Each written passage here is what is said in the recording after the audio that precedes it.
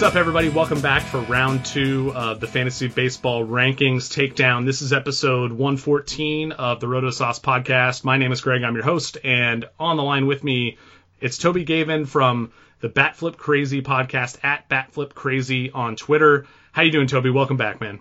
Thanks so much for having me, Greg. I'm really excited to be back to tackle outfielder and pitchers. I know, as your listeners know from listening to the first podcast, I can talk a good deal about these players, so I'll try to keep it to a little bit of a minimum so we don't go 2.5 hours again on part 2.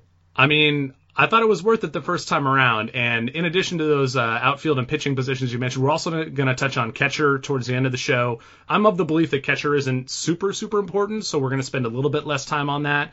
But with that said, outfield, I think, is one of the most important positions to figure out this season, and basically every season, just because we start so many of them. Most leagues are going to start 5 outfielders per team, and then you'll often want to plug in outfielders at your utility. You'll get guys with dual eligibility that include outfield, so a lot to cover here. I want to start off with another round of rapid-fire eligibility questions, and we weren't very rapid-fire the first time around, so I don't know. We'll see how it goes on this episode, but Chris Davis, if he has outfield eligibility, does he make your top 15 at the position?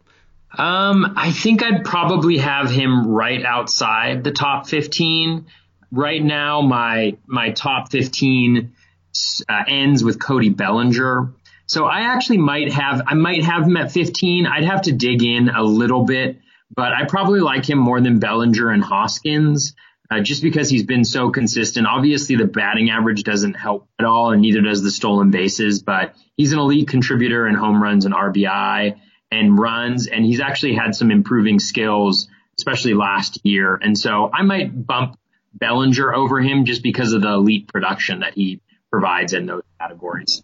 Yeah, I've got Chris Davis at 17th, just behind Bellinger and Rhys Hoskins. I like that Hoskins and Bellinger give you that dual eligibility. I think there's a little bit more just overall upside because of the speed that they can contribute and a little bit more help in batting average than Chris Davis. But what you said about his consistency is the key for me, too. I love how you can basically bank on 35 to 40 homers from him and maybe even more every season. So he's definitely an appealing target, especially if he has that outfield eligibility.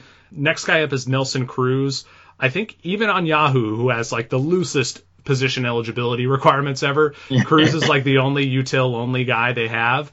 But if for some reason he did have outfield eligibility, would he be inside your top 20 at the position? Top 20, it would be close. Let's see. I would have him, yes. I would have him inside my top 20. He would probably be either 20 or 19. I'd have him either between Lorenzo Cain and Eddie Rosario at 19 or right after Eddie Rosario at 20. The age is a little bit of a factor in that, but the projection systems love Cruz. They actually have him as the 34th best hitter in my evaluations, and he's going way late in drafts, and so I think he's being penalized for that util-only spot. What do you think about him this year? Yeah, I'm in kind of that same range. I have him probably somewhere in that outfielder 20 to 24 range, right around Rosario, like you said, around Marcell Ozuna. I feel like those guys kind of profile similarly with that kind of 30 homer potential. But yeah, the util only thing is an issue. Do you bump him down at all, like when you're drafting, or are you willing to jam a util player, right away just because the stats are there? Well, I think it's a little bit of both. I think the market is undervaluing him in general. I haven't checked his ADP recently, but I think he's in the high 90s, if not the low 100s. So he's not a guy that I'm picking at pick 50, for instance, or where maybe his valuation would lead you to. I think you can wait a little bit and get him further down the draft boards. But I actually own a ton of shares right now, getting him in that kind of 80 to 100 range. The projections just absolutely love him, and he didn't really show any declines last year. He got a little bit lucky on balls in play. His expected average was much higher than, I think he hit around 260 last year. And all the metrics show that he still had a really strong batted ball quality. I think the Twins have an underrated lineup. So I really like him this year, and I think you can wait a little bit on him and get him for a good value. Yeah, I mean, the thing that he offers over some of those other guys we're comparing him to, like Rosario, like Ozuna, maybe like another older player like Justin Upton, is that batting average that Cruz is going to give you. And I think that does matter, and I think that is what makes him a player who's still appealing and worth targeting despite the 38-year-old season that he's about to enter here. I'm not super excited about older players like that very often, but I don't know. He's like Chris Davis. Nelson Cruz has just been so consistent. Next up, Nick Castellanos. Where does he rank for you in outfield? I have him at about number 32. I'm generally pretty low on him overall. Like I feel like I never own Castellanos. There's always somebody in my drafts who values him higher. Where do you fall on him? Well, I actually really appreciate the reminder because somebody reached out to me about my rankings and let me know that I didn't have Castellanos on there at all. I guess I had moved him from third base to outfield, but forgot to plug him into my rankings. He is within my top 30. I have him at 27th among outfielders after Will Myers and before Mitch Haniger. I really like the batted ball quality. I think the batting average is going to be there. I think the counting stats will be there, even though the Tigers lineup is pretty bad. He'll be in the middle of that lineup, and I wouldn't be surprised to see him traded at some point during the season. There were on and off talks throughout the offseason, and if he were to upgrade both the ballpark that he was hitting in, because Tiger Stadium, especially for power, to right center power where he hits a lot of his fly balls, it's the worst place in baseball for that. And so if he were to get traded, I think that would give him a pretty significant bump, more so than a lot of other players. But even on the Tigers, I like him to be able to replicate, if not improve on what he did last year. But do you find yourself drafting Nick Castellanos that much? Because for me, I find he's in this zone of outfielders where either I've already paid up for the position and I'm chasing some other spot in my roster when Castellanos is going, or I just look at him as an available outfielder and I look a little bit further down the ranks and there are just more values I like a little deeper. Is he a guy you've ended up with much on your rosters?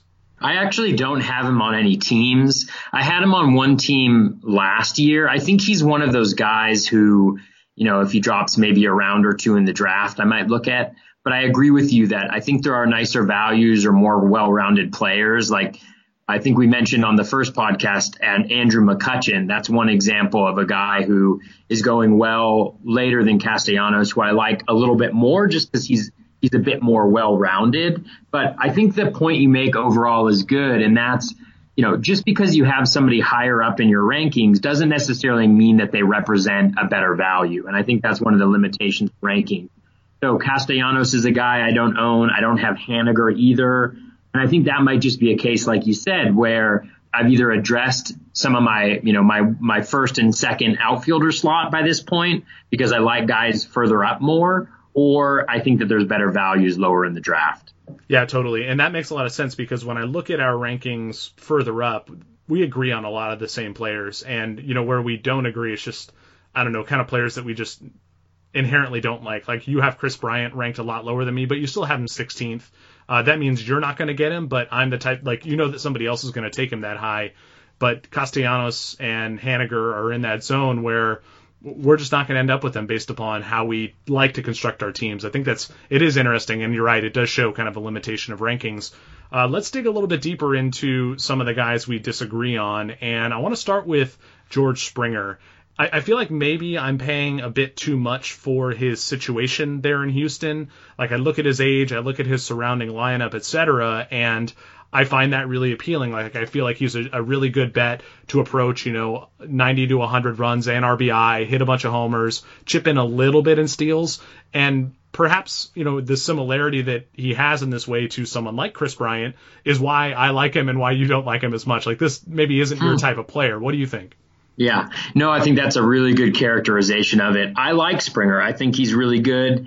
My projections have him as a $2 value, a $19 player, $18 ADP, but it rounds up to $2 worth of value. Very solid across the board, especially in runs, some power. But like you mentioned, he's not necessarily my type of guy going around this spot because I just think there's some better, more well-rounded outfielders. And what I mean by that is there are outfielders who are going to contribute the two scarcest categories, batting average and stolen bases. And I think that may just be, the very roto-centric way that I look at my rankings and the way that I look at roster construction. But that's why I don't have Springer this year. But he isn't a guy that I'm down on. I think it's similar to Castellanos. Yeah, and I think for me, like, I rank him so highly because I want it to be clear when someone looks at my rankings that he is a player that I'm willing to target and that I'm willing to go higher than ADP on. Like, I probably don't need to have him all the way up as my outfielder 10 because of where he's at in ADP. So maybe I should drop him down to kind of reflect ADP a little bit more. But again, this stuff is also arbitrary. It's hard to know. Like, I probably would draft him over someone like, I don't know, maybe not. Like, I'm looking at who I have him ranked over. Like, I have him ranked over Rhys Hoskins and Cody Bellinger. Like, I should probably put him behind those guys because I know those other guys are going to go early, and I could still potentially land one of them in the second round and get George Springer in the third round. So maybe I need to kind of reconsider how I have him ranked and adjust accordingly. Do you think that's fair? I mean, do you think there's logic in that? There could be. I mean, one of the things about the rankings is, and I think this gets back to our overarching point, is, you know, rankings aren't a substitute for your strategy or, you know, value necessarily, right? So just because you have a guy ranked higher up, I would leave him there if you think that he is, you know, in a vacuum, a better player than the other guy. But, you know, knowing, like, people need to know heading into their drafts what ADP is or where the market is valuing people so that they have a better sense of maximizing value. Because you could take Springer because you think he's the best guy there, and that's the right decision. But if you wait around and get him later, right, there's a little bit of risk that you lose him. And if you're willing to take that risk to maximize your value, then that's a decision that you kind of have to make at that point in time. So I would put him in the order that you think, you know, like in a vacuum, who is the better player? And then I think it's up to folks to kind of say, oh, well, look at this guy. He's ranked higher, but he's going later in the drafts. Maybe I can wait a little bit on him, but he's definitely somebody I should prioritize. Yeah, kind of the flip side of this would be Yasiel Puig, who you have up as your outfielder 13, and I have him down around outfield, or I think I have him at 23 the last time I did my rankings. I might have updated this more recently. Like, I feel like I moved him up. I mean, I don't want to belabor what we talked about in our overall rankings discussion, but again, in a vacuum as like a player, I worry that Puig is closer to someone like Eddie Rosario than he is to someone like Bryce Harper. And so you have Puig and Harper ranked very similarly, and maybe the Great American Ballpark factor skews things a little bit in Puig's favor, but you know, his overall kind of track record of inconsistency with playing time and whatnot over the past few years still kind of scares me enough to keep him out of my top 15, despite the appeal of his new situation. And maybe I'm not thinking about it in the right way. And I like that you have him ranked 13th, though, I guess is what I'm getting at, because that shows that you believe he is that type of player that you would take in a vacuum over the other guys ranked lower. But I'm just kind of curious, do you feel like he is that much of a lock to hit like over 30 homers and over 15 stolen bases? Like, if you look at the projections, those are kind of where he maxes out on Fangraphs. And I'm curious, how close do you think he's going to get to those, or how far do you think he's going to exceed them? Yeah, Puig is one of my most owned players this year. I absolutely love Yasiel Puig, not only because he is the bat flip king, and because of the way he plays. I just love the energy and enthusiasm, but I love the situation this year. I mean, you mentioned Great American Ballpark, one of, if not the best home run hitting ballpark in baseball. And so that is one aspect that I do love. The second aspect that I love about Puig is the situation, in the sense that I think he has a team that paid a lot for him and that's going to be letting him play every single day. You know, this last year, you know, only 444 plate appearances because he had 2 DL stints. He still managed to hit 23 home runs and steal 15 bases. In 2017, he didn't even get 600 plate appearances, and he finished with 28 home runs and 15 stolen bases. In a fully healthy season, I think that a 30 home run, 15 to 20 stolen bases is not, you know, even if you look at his projection, like my aggregate projection for him of the 3 projection systems is 80 runs, 29 home runs, 85 RBI, and 14 stolen bases with a 271 batting average. But that's only in 579 plate appearances. So when you look at like a Bryce Harper or a Charlie Blackmon or some other outfielders ahead of them, their projections are based on 632 plate appearances and 652 plate appearances. Now, you know, they also have a track record, at least, you know, Blackmon does, of hitting that really high plate appearance total. And I think Puig is being docked for playing on the Dodgers, where they didn't start him last year during the second half against lefties, and where he didn't get in that lineup every day in previous season. And so now in a new situation where they paid a hefty price for him, they need to compete right away. I think he's going to get every day at bats. If he stays healthy, which is a question mark, I think he gets over 600 plate appearances, and I like him to go 30-20 this year. 30-20, man, that's bold. I like it. Let's move on to Nomar Mazara next. And the one thing I like about Mazara and why I have him ranked so highly is he has been pretty consistent in terms of bankable power stats. And he's only 23 years old. This is just the type of player who is my inherent fantasy kryptonite. Like that young player who's always primed to emerge is a guy I'm always willing to pay up for. Hashtag this is the year. Like, is it okay to do that with Mazara? Do you think, kind of presuming a breakout is presuming too much? Yeah, I think it's really challenging. Mazara has so many good things going for him. He's got 3 full major league seasons already, and he's only 24. Like you said, he has produced in the past. RBI, home runs. He hasn't necessarily shown that top end power. If I remember correctly, I don't have it in front of me, but he does hit a lot of ground balls. And so I think that for the time being, puts 55% ground balls last year. So that puts a little bit of a cap on his home run total. He's actually never hit more than 20 home runs in a season. He also has pretty bad platoon split. He struggles a lot against lefties. Let's see. Yeah, for his career, he's a .235 hitter against lefties with only 9 home runs in 439 plate appearances. So he's doing most of his damage against righties. And so I think the challenging thing about him is I think he's a solid player. I think he's a value where he's going. He is kind of one of those players for me that I don't necessarily like because he's not contributing that much in stolen bases or anything really. And his batting average, topped out at .266 in any one season. Now, the thing that I do like about him is that he's really young and, progression isn't linear for prospects. They can make big leaps just out of nowhere really, because they've built up the plate appearances, they've seen the pitchers, and they're primed. And a lot of times these young guys, once they hit a certain level of plate appearances, there tends to be a little bit of improvement. So he could be a guy that takes a really big leap forward. I think a lot of the projection systems are seeing at least some leap for him because they have him, with a better batting average and more home runs than he's ever hit before. So I think they're seeing it a little bit. It could definitely happen. The question is whether you're willing to pay for that now.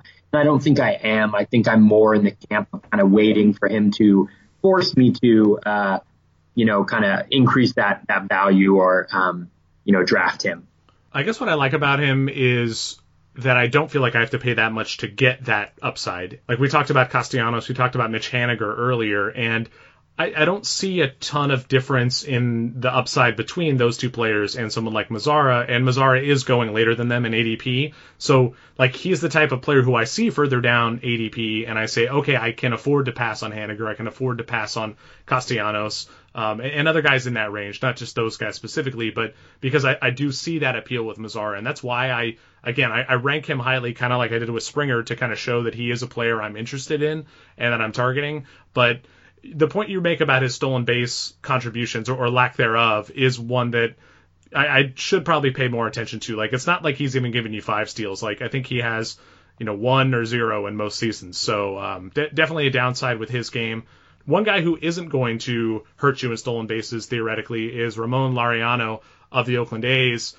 Why are you down on this speedster but not others? I assume it's probably related to his strikeout rate, which was 28.4% last season. And if you care about spring stats and, caveats aside, I think that one thing I do care about when I look at spring stats are how many strikeout to walk ratio essentially for hitters. And he's struck out 11 times in 33 at bats across 13 games. So he's still whiffing a lot. Is that part of why you're down on Laureano relative to other stolen base contributors?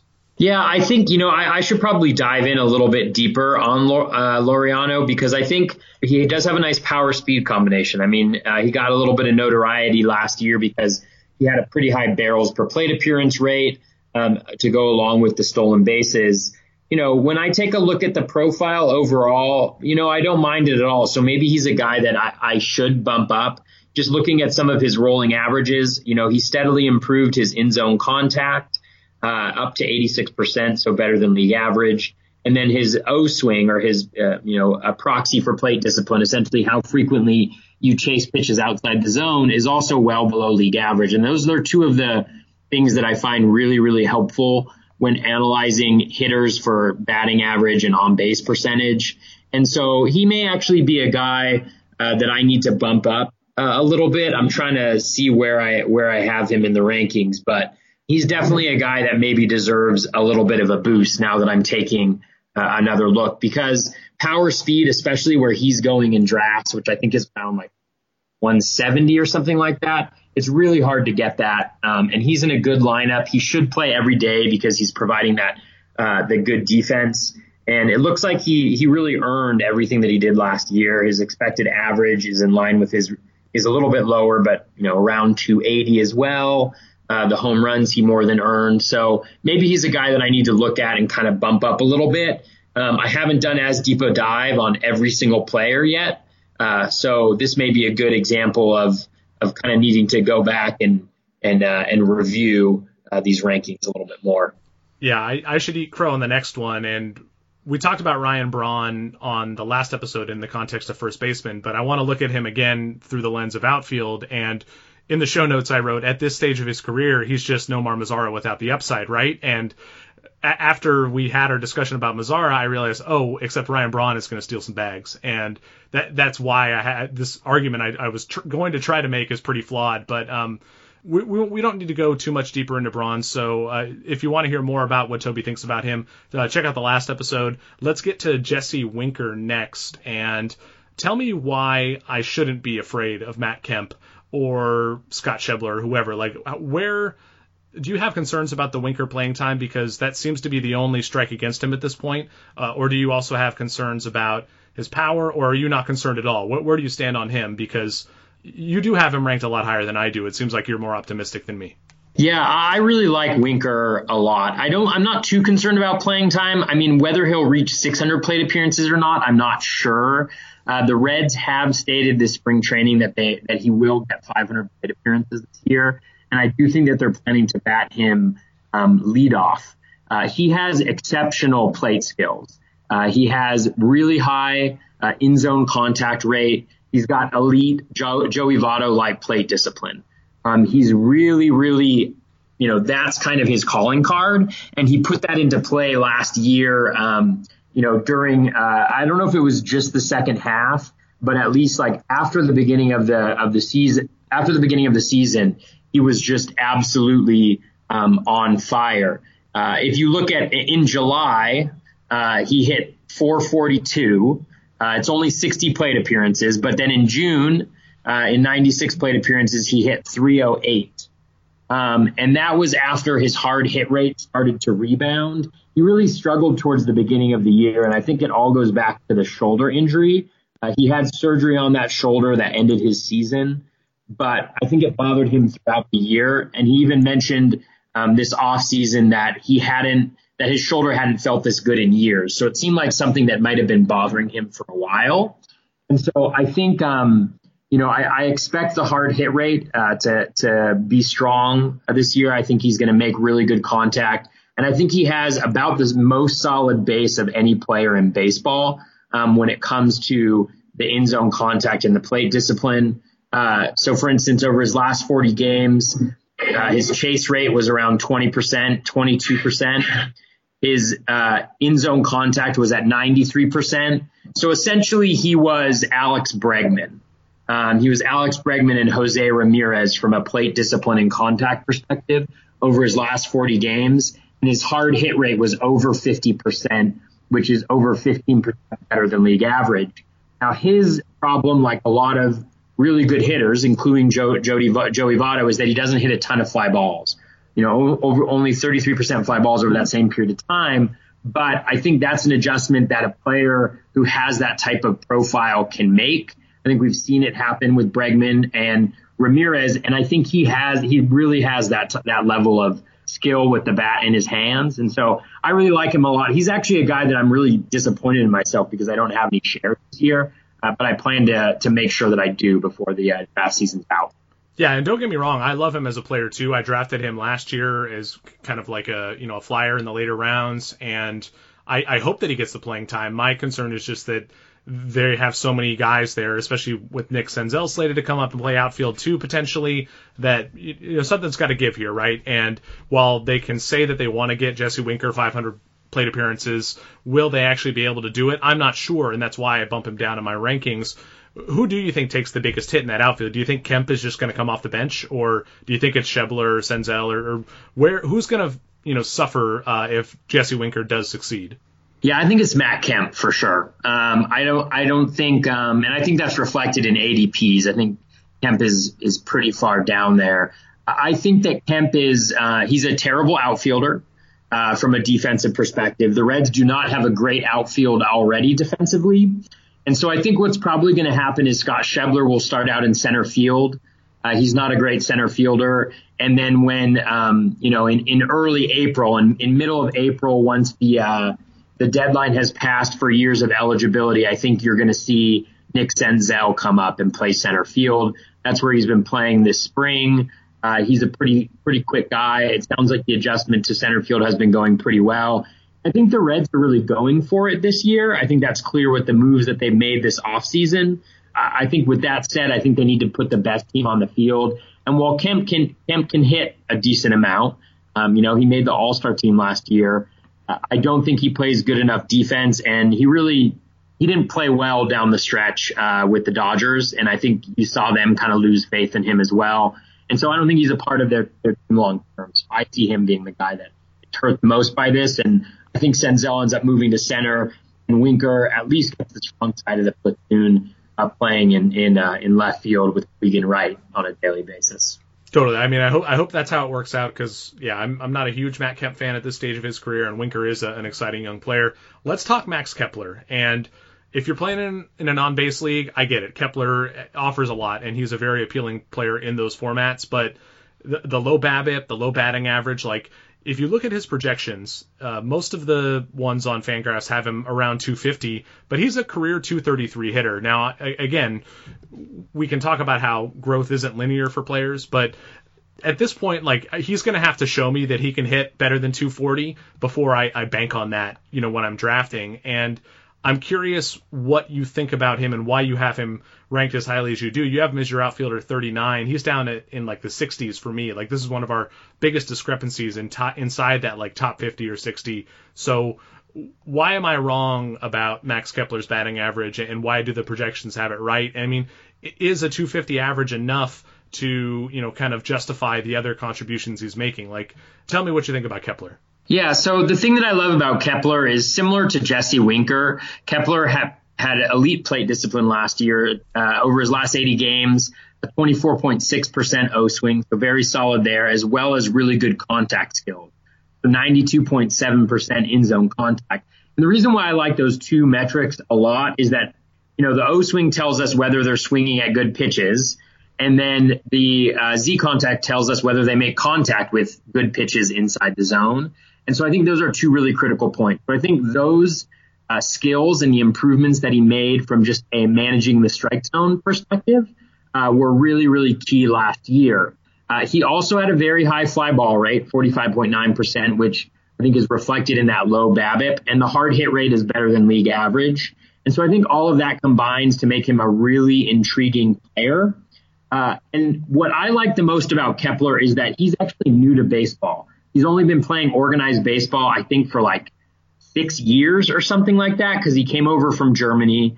And last year he showed some really incredible improvements in playing baseball. He's very good defensively. He's actually pretty fast as well. And so the one area where he really struggles is with fly balls that aren't quality fly balls. Yeah. So 25.1% of his balls in play last year were pop-ups, so essentially automatic outs. And so he's a guy who's like one adjustment away from breaking out in a very, very strong fashion, Whether or not that'll happen, I'm not sure, but the profile is good enough as it is, I think, to merit where he's going. I think his ADP is around 230 or something like that. I think he's already producing value there. And then I think there's the opportunity for him to take the next step and be like a top 25 outfielder if he can lower his launch angle just slightly, so that he's driving these fly balls a little bit more. Yeah, and what you talked about with those fly balls is readily apparent. Like if you pull up his batted ball stuff on Fangraphs, like his fly ball rate has gone up each of the past 3 seasons, but for whatever reason, his home run to fly ball ratio has gone down over each of those 3 seasons. So it makes sense what you're talking about with him hitting more pop-ups and, resulting in a bad BABIP. And that's why I'm really worried about him, is that I see that consistently terrible BABIP, and I just find it hard to believe that he's going to improve his batting average if he keeps that up. Now, if he does make some sort of adjustment, I'm willing to eat crow on Max Kepler, but for now, he's not a player I'm going to be drafting much, if at all. Another guy I'm probably not going to touch this year is Byron Buxton, but you ranked him pretty aggressively. So are you buying a fresh batch of spring training hype here? No, not really. I mean, I think where I have him going right now after Austin Meadows, before Kyle Schwarber, this is in the kind of 180 to 220 range, I would say, on average for outfielders. So I'm not buying Buxton. I think that, at this point in the draft, you can go for upside. And I think Buxton certainly has a lot of that upside. He has the stolen bases. He's got some power. What isn't there is the plate skills, the contact skills, the management of the zone. It's just not as strong. And so I think at that range, like 180 to 220, I think the upside is enough to warrant that type of a pick. But I think right now, after the start of his spring, I think his ADP has risen to like 150 or so. And so at that area, I'm not taking him. I'm not buying him where the market has him at right now. But I do think that if he falls in drafts, he might be worth, just taking a shot at, because the upside is so high. I don't think he's going to hit that, but it's always a possibility. Yeah, and we've already been over how you definitely value stolen bases a little bit higher than I do, and that is definitely indicative of this ranking. Next up, Padres outfielders, just all of them. How are we supposed to sort out this mess? Like, I have no idea. I'm avoiding it, but maybe I just have PTSD from too many Manuel Margot shares last season. Yeah, definitely don't draft Manny Margot, would be my one recommendation. I'm generally staying away from the Padres outfield. I think the one guy that intrigues me the most is Franmil Reyes, just because he's got enormous power. He manages the strike zone well, and he actually makes contact pretty well for a big guy. He's also shown the ability to make some adjustments early on in his major league career. So I like him a lot, just as a guy who's going pretty late in drafts, who has pretty considerable power upside. He's also a terrible defender, though. That's a little bit of a bummer. Renfroe, I like a lot in terms of the power metrics, but I just don't see him getting the playing time in that crowded outfield. I mean, Will Myers is there, and Will Myers is going to play every day. Renfroe is not particularly good in the outfield, and so he doesn't necessarily have that pushing him up, whereas Margot does.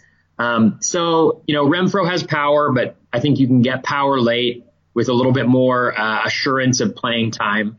I'm just kind of staying clear because we don't know exactly what is going to happen. And so, yeah, that's just been my approach. Mostly you have Reyes in one or two places just because he fell pretty far, but that's really the only guy I'm targeting. Yeah, totally. I think this is one of those situations where if you are drafting and you want a piece of the Padres outfield or the aforementioned Reds outfield, you probably just want to take the ones that are cheapest. And so with the Reds, that would be Matt Kemp, I suppose. But we've kind of identified Kemp as the most likely one to lose there. But in a situation like this with the Padres, I think they're all cheap enough to where you can just take the one you like. But again, I'm probably not paying for any of them except for, Will Myers. I think Will Myers is a fine value where he's going. Last guy that we really disagree on here is Jock Peterson. And I'm wondering, is he just Max Kepler West or something more? I think the problem with Jock Peterson is, number one, he's on the Dodgers, and so he's not going to bat against lefties. And so I think that if you look at the AL West, I was listening to the Launch Angle podcast earlier today, and they had a great point on there about how many lefties there are in the NL West who are pitching, like more so than any other division. And so I think that's going to limit some of the playing time that Peterson gets. The Dodgers never give anybody a ton of plate appearances. They didn't give Puig a lot of plate appearances. They haven't given Peterson a lot of plate appearances. He also doesn't have the same level of skills. So when we look at his in-zone contact rate, it's below league average. He's actually, his plate discipline was at its worst last year. It was right around 35% O swing. So he chases the pitches outside the zone 5% more than league average. I think he had a couple runs there where things looked really nice. The ground ball percentage got low. The hard hit rate was elevated, but he doesn't have the same type of consistent profile that I'm looking for. And so that combined with the limited plate appearances, especially in weekly leagues, like if you're in daily, I don't think it's a bad idea to draft him late and start him against righties. But in weekly leagues or even leagues where you change out for the weekend, it's really hard, to put in guys who aren't going to be playing, maybe two out of 4 games or 2 out of 3 games. And so for that reason, he loses a lot of value for me. Yeah, I'm just not drafting him at all, really. I have him as my outside the top 100 outfielders in my rankings. You have him at outfielder 71, but again, that's probably more indicative of, we're both low on him relatively, and we're probably not going to be drafting him. I think he's a fine best ball pick, but even in like a daily league, I don't know. I just feel like you can do better. I'm not really, or I don't find Jock Peterson that appealing. I'm dropping him in my rankings right now as we speak. I also moved Laureano up, so this has been helpful. We're making progress, man. This is how we do it. There you go. Yeah, so I mentioned how we have already discussed stolen base production mattering more to you than to me, and that was on the last show, and I guess I should accept that some people are going to hear this one first and then maybe go back to the other show. So let's dive a little bit more into that. Steals are certainly more scarce nowadays, and I talked on the last show about how I might be a little bit behind the times there, but because there are so few steals to go around, I don't feel like I need all that many. I mean, I want to get some, but I don't necessarily have to win the category. Now, if you're playing in an overall format, that's different, of course, and we talked about that a lot on the last show too.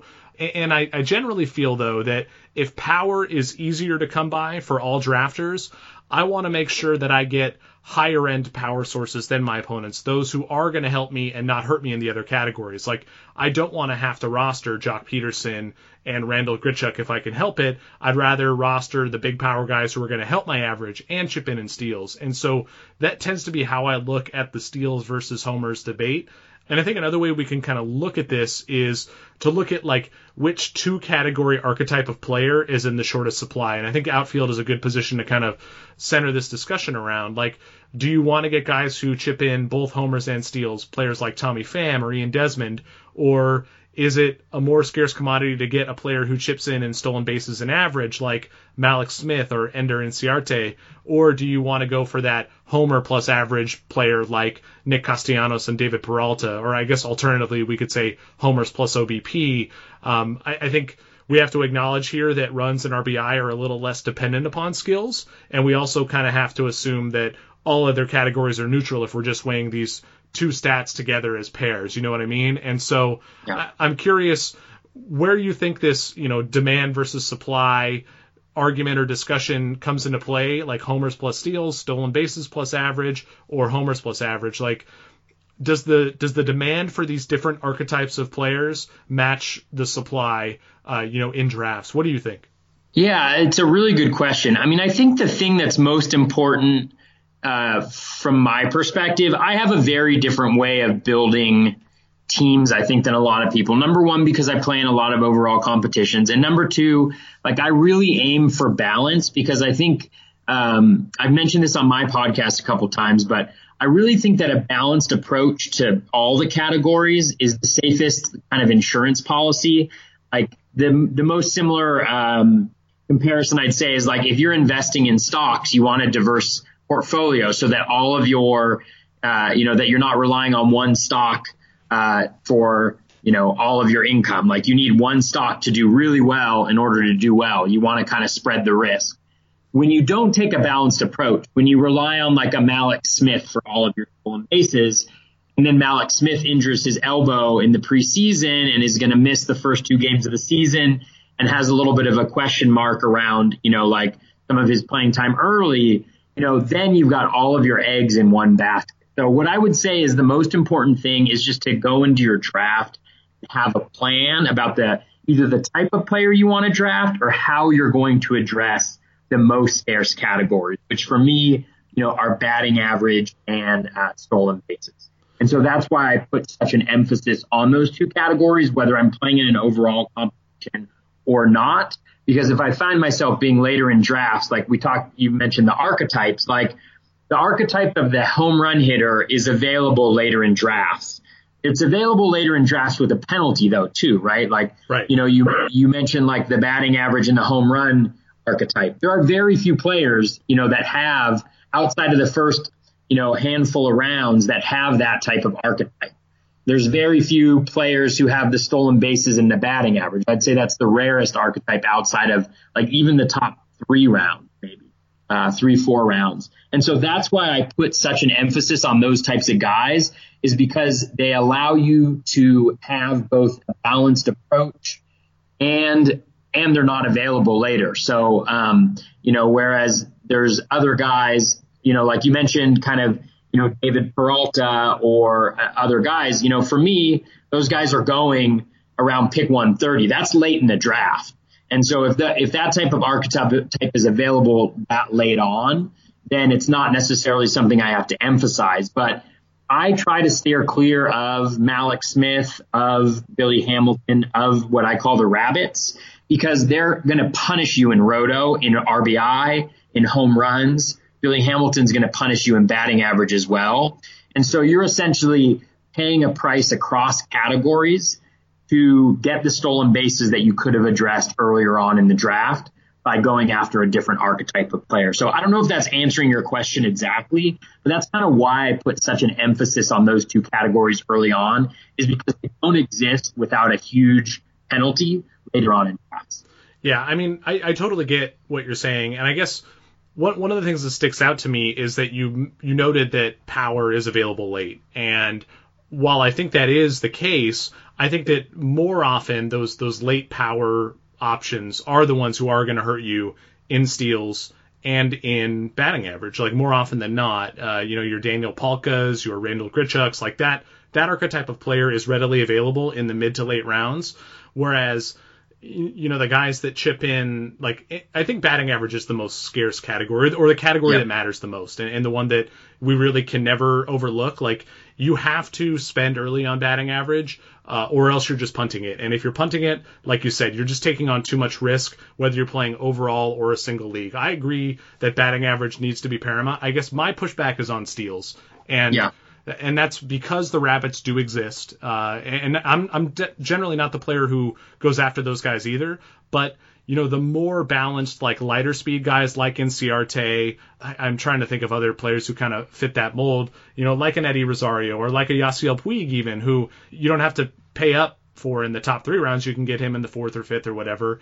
And those guys give you enough speed while also helping you out in the other categories that I'd rather lean towards those guys who are giving me a little bit more of a boost in power, because I don't want to take on the batting average liability late in draft if I have to. Or if I do, it's because I already have the cushion of, the top of my draft being loaded with really good average guys. Now, at the top of the draft, you want guys who contribute in as many categories as possible. I think that that's, very intuitive and pretty easy to wrap your brain around. I guess my question was more about, again, like later in drafts, like what is readily available and how much of it is category neutral plus positive in 2 of the other categories relative to, category negative and positive in 2 prominent categories. And for me, I feel like it's easier to pick up steals later without killing your batting average. But maybe I'm not factoring in how much those types of players kill your RBI as well. And so that might be where the disconnect is for me. Generally, I agree with you, though. Like, balance is key. Like, I'm trying to draft as many different guys who kind of amalgamate, like, good categories across the board. Like, I think my TGFBI outfield is a pretty good example. Like, I waited a really long time on outfield, but I ended up taking Grichuk, Andrew McCutchen, and Cedric Mullins. It's kind of like each one of those guys does something a little bit different, right? Like, McCutchen is going to help me out in average and generally be an across-the-board contributor.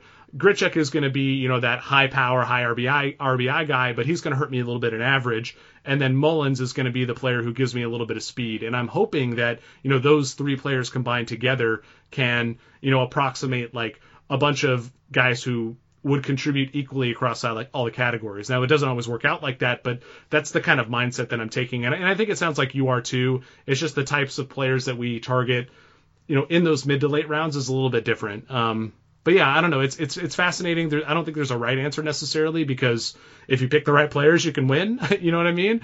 But yeah, I don't know. Do you have anything else to add on this before we move on? No, I mean, I think it's just important to have a plan and know how you're going to address those categories that we mentioned are the most scarce ones before the draft starts. Because if you find yourself without a plan for how to tackle those, you're going to end up either chasing home runs with your Daniel Palkas, where you're destroying your batting average, and maybe some other categories like runs, or just missing out on it. And so if your plan ahead of time is just to finish eighth in stolen bases because you don't have an overall, you're just trying to win your league, then identify where you can best meet those needs for stolen bases. But I think just realize that once you get outside maybe the top 3 rounds, that there are not going to be really like batting average and stolen base guys in the same way, or those type of like 5 category contributors. It drops off pretty quickly. And so that would be my only advice to people as they think about how to address steals and batting average, because, it gets nasty out there. For sure. Let's get back to just some general outfielder values that we like. And I want to dig a little deeper outside of the top 60 at the position. Who are some outfielders that you like or that you feel are good values where they're going? Outside of the top 60, so I like the balanced. I like the balanced approach. So you mentioned Cedric Mullins. He's a guy on the Orioles I like. He's another example of very good plate discipline, very good contact skills, a little bit of power, a little bit of speed. He's projected for 13 home runs and 13 stolen bases. So that's not going to be anything crazy, but that works out well. Kevin Pillar is the same type of player. I think they're virtually identical. I do like Pillar a little bit more just because I think he's done it before. And I think there's a little bit more power upside with Pillar on the Blue Jays. Shin-Soo Choo is a guy that I like a lot. He regularly returns a lot of value. Adam Frazier, we talked about him at second base. He's a guy that I like a lot. The last one that I'll say, I guess, is the last two I'll say. Number one is Avisail Garcia. He has outfield eligibility. He's going to be the DH, looks like the full-time DH, at least for most games, of the Tampa Bay Rays. It's a pretty good lineup. He's got really nice batted ball skills. He's in a better situation than he was in Chicago. He's going to have, just a better team around him, and I think a better overall system in terms of the way that they prepare players. And he's supposed to bat cleanup in that lineup. So I like that a lot. He's a guy that I've been targeting late. And then a super late guy that I'm really interested in is Chad Pinder of the Oakland A's. And he's always at the top of the leaderboards in terms of barrels per plate appearances. He's never gotten a full-time role. He's a platoon guy. He should get a full-time role to start the season with the injury to Nick Martini. He's also got middle infield and outfield eligibility, so he's a real nice guy to have on your bench because he can plug in a few places. So he'd be a guy that I target just as somebody who makes really quality contact in terms of batted balls. Yep, I love that Pinder call. If you were to compare him to his teammate, Ramon Laureano, who we discussed earlier, those spring stats that I mentioned for Laureano, those 11 strikeouts and 33 at-bats, like Pinder's the stark contrast to that. He only has 1 strikeout through his 31 at-bats in 12 spring training games, 7 doubles compared to Laureano's 4. They both have 2 homers, so it's interesting to kind of look at them and kind of say, well, man, it really seems like Pinder's the better hitter here, like the better pure hitter, like hit tool type of player, and I hope he finds the field. He's a guy I'm really excited to watch this year when he gets out there. A few names for me. I love the Kevin Pillar call that you made. I think that him and Cole Calhoun and Brett Gardner, those like boring types of players, are guys that I often find myself picking up near the end of drafts. I have like a really kind of gross fascination with Jason Hayward. Again, I don't think you're getting anything fancy or good from him necessarily, but the playing time should be there. He has like a really weird prospect pedigree that he's never delivered on, but who knows? Maybe like this year he can pop 20 homers and be kind of a breakout from being undrafted or something. A couple other post-type guys I'm interested in and not really paying up a whole lot for are Steven Souza and Jorge Soler. Souza does have some batting average liability, but he's only a couple seasons removed from 30 homers, 16 steals. Should play most of the time in Arizona, although that's a little cloudier now that they signed Adam Jones. Soler is just kind of in the same boat, like not super sexy, but the power should be there at the very least, and he should play every day for the Royals. I think those guys are all at least worth consideration in the later rounds, depending upon what types of players you need. Any deeper outfielder prospects you like, guys who may not be guaranteed playing time right away, kind of like Pinder, or even just like more prospect-y type guys who are going to play? One prospect that I'm more and more interested in is Kyle Tucker of the Astros. He's a really great prospect. He obviously struggled with some really bad luck, actually, in terms of batted balls last year. He only hit like 100 something, but his expected stats were a lot better. So he's a guy, he already got demoted to the minor leagues, but I think talent is going to win out there for him to get playing time. You have guys like Tony Kemp ahead of him, Josh Reddick, guys who I wouldn't necessarily consider to be the best players. And so I think eventually his talent will win out. And so if you are able to roster him and kind of hang on to him for a little bit, his price is going to drop considerably in the coming weeks, I think, because of him getting sent down to the minors already. So that's one guy. And then Eloy Jimenez is another guy, obviously, like he's going to have to pay for him. He's big time. But the thing that I would say about Jimenez, I just drafted him the other day. When you take a look at Jimenez's projection, what stands out to me is the batting average. He's got a really nice projected batting average, so of 285, which is very rare. In only 543 plate appearances, it's 67 runs, 23 home runs, and 77 RBI. And I think the thing to remember there, especially in deeper leagues, is that he's either going to, whenever he comes up, you're going to have an opportunity to stick another outfielder in there for him, or the way that I would think about it, and I did when I drafted him in a 12-team draft the other day, is, whatever player I get to have for those 2-3 weeks that he's not in, plus whatever he's going to give me for the remainder of the year, even boosts his value even further. So, his ADP right now is around 119, which aligns with his value. And so when you tack on that other player's contributions to those, let's say you get a guy like Cedric Mullins late and you add him in for the first 4 weeks of the season, and then Eloy comes up, that's a really, really good player you're going to have combined. And I'd say people just think creatively in that way about how you can kind of combine those profiles, create a really strong player there. But those are two guys that kind of leap out at me. Tyler O'Neill is another really incredible skills in terms of power and speed, really great barrels per plate appearance, really, really fast. The dude is totally built.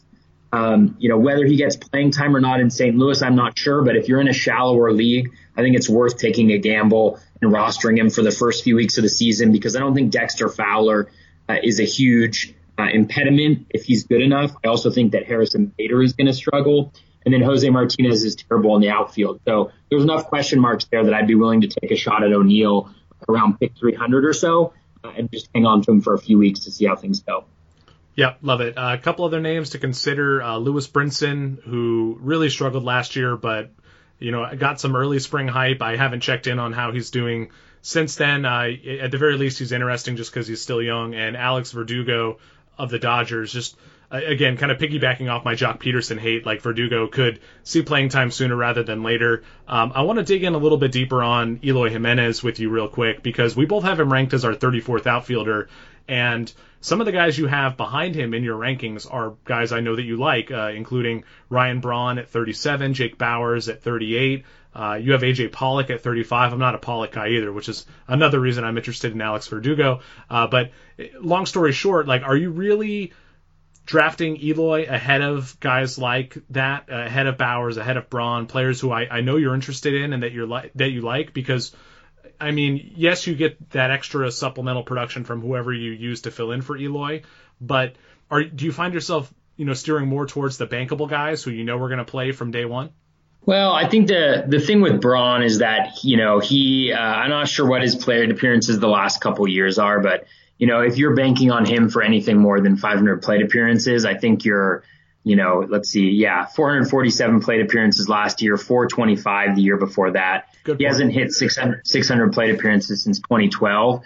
So if I knew that I was going to get 600 plate appearances out of Ryan Braun, he'd be up near the top of my list. And I'm not even kidding. Like, he'd be, around Yasiel Puig probably, but I don't think that that's going to happen. And so, I'd say, 450 plate appearances from him, and then anything else is gravy. So that's why he's as low as he is.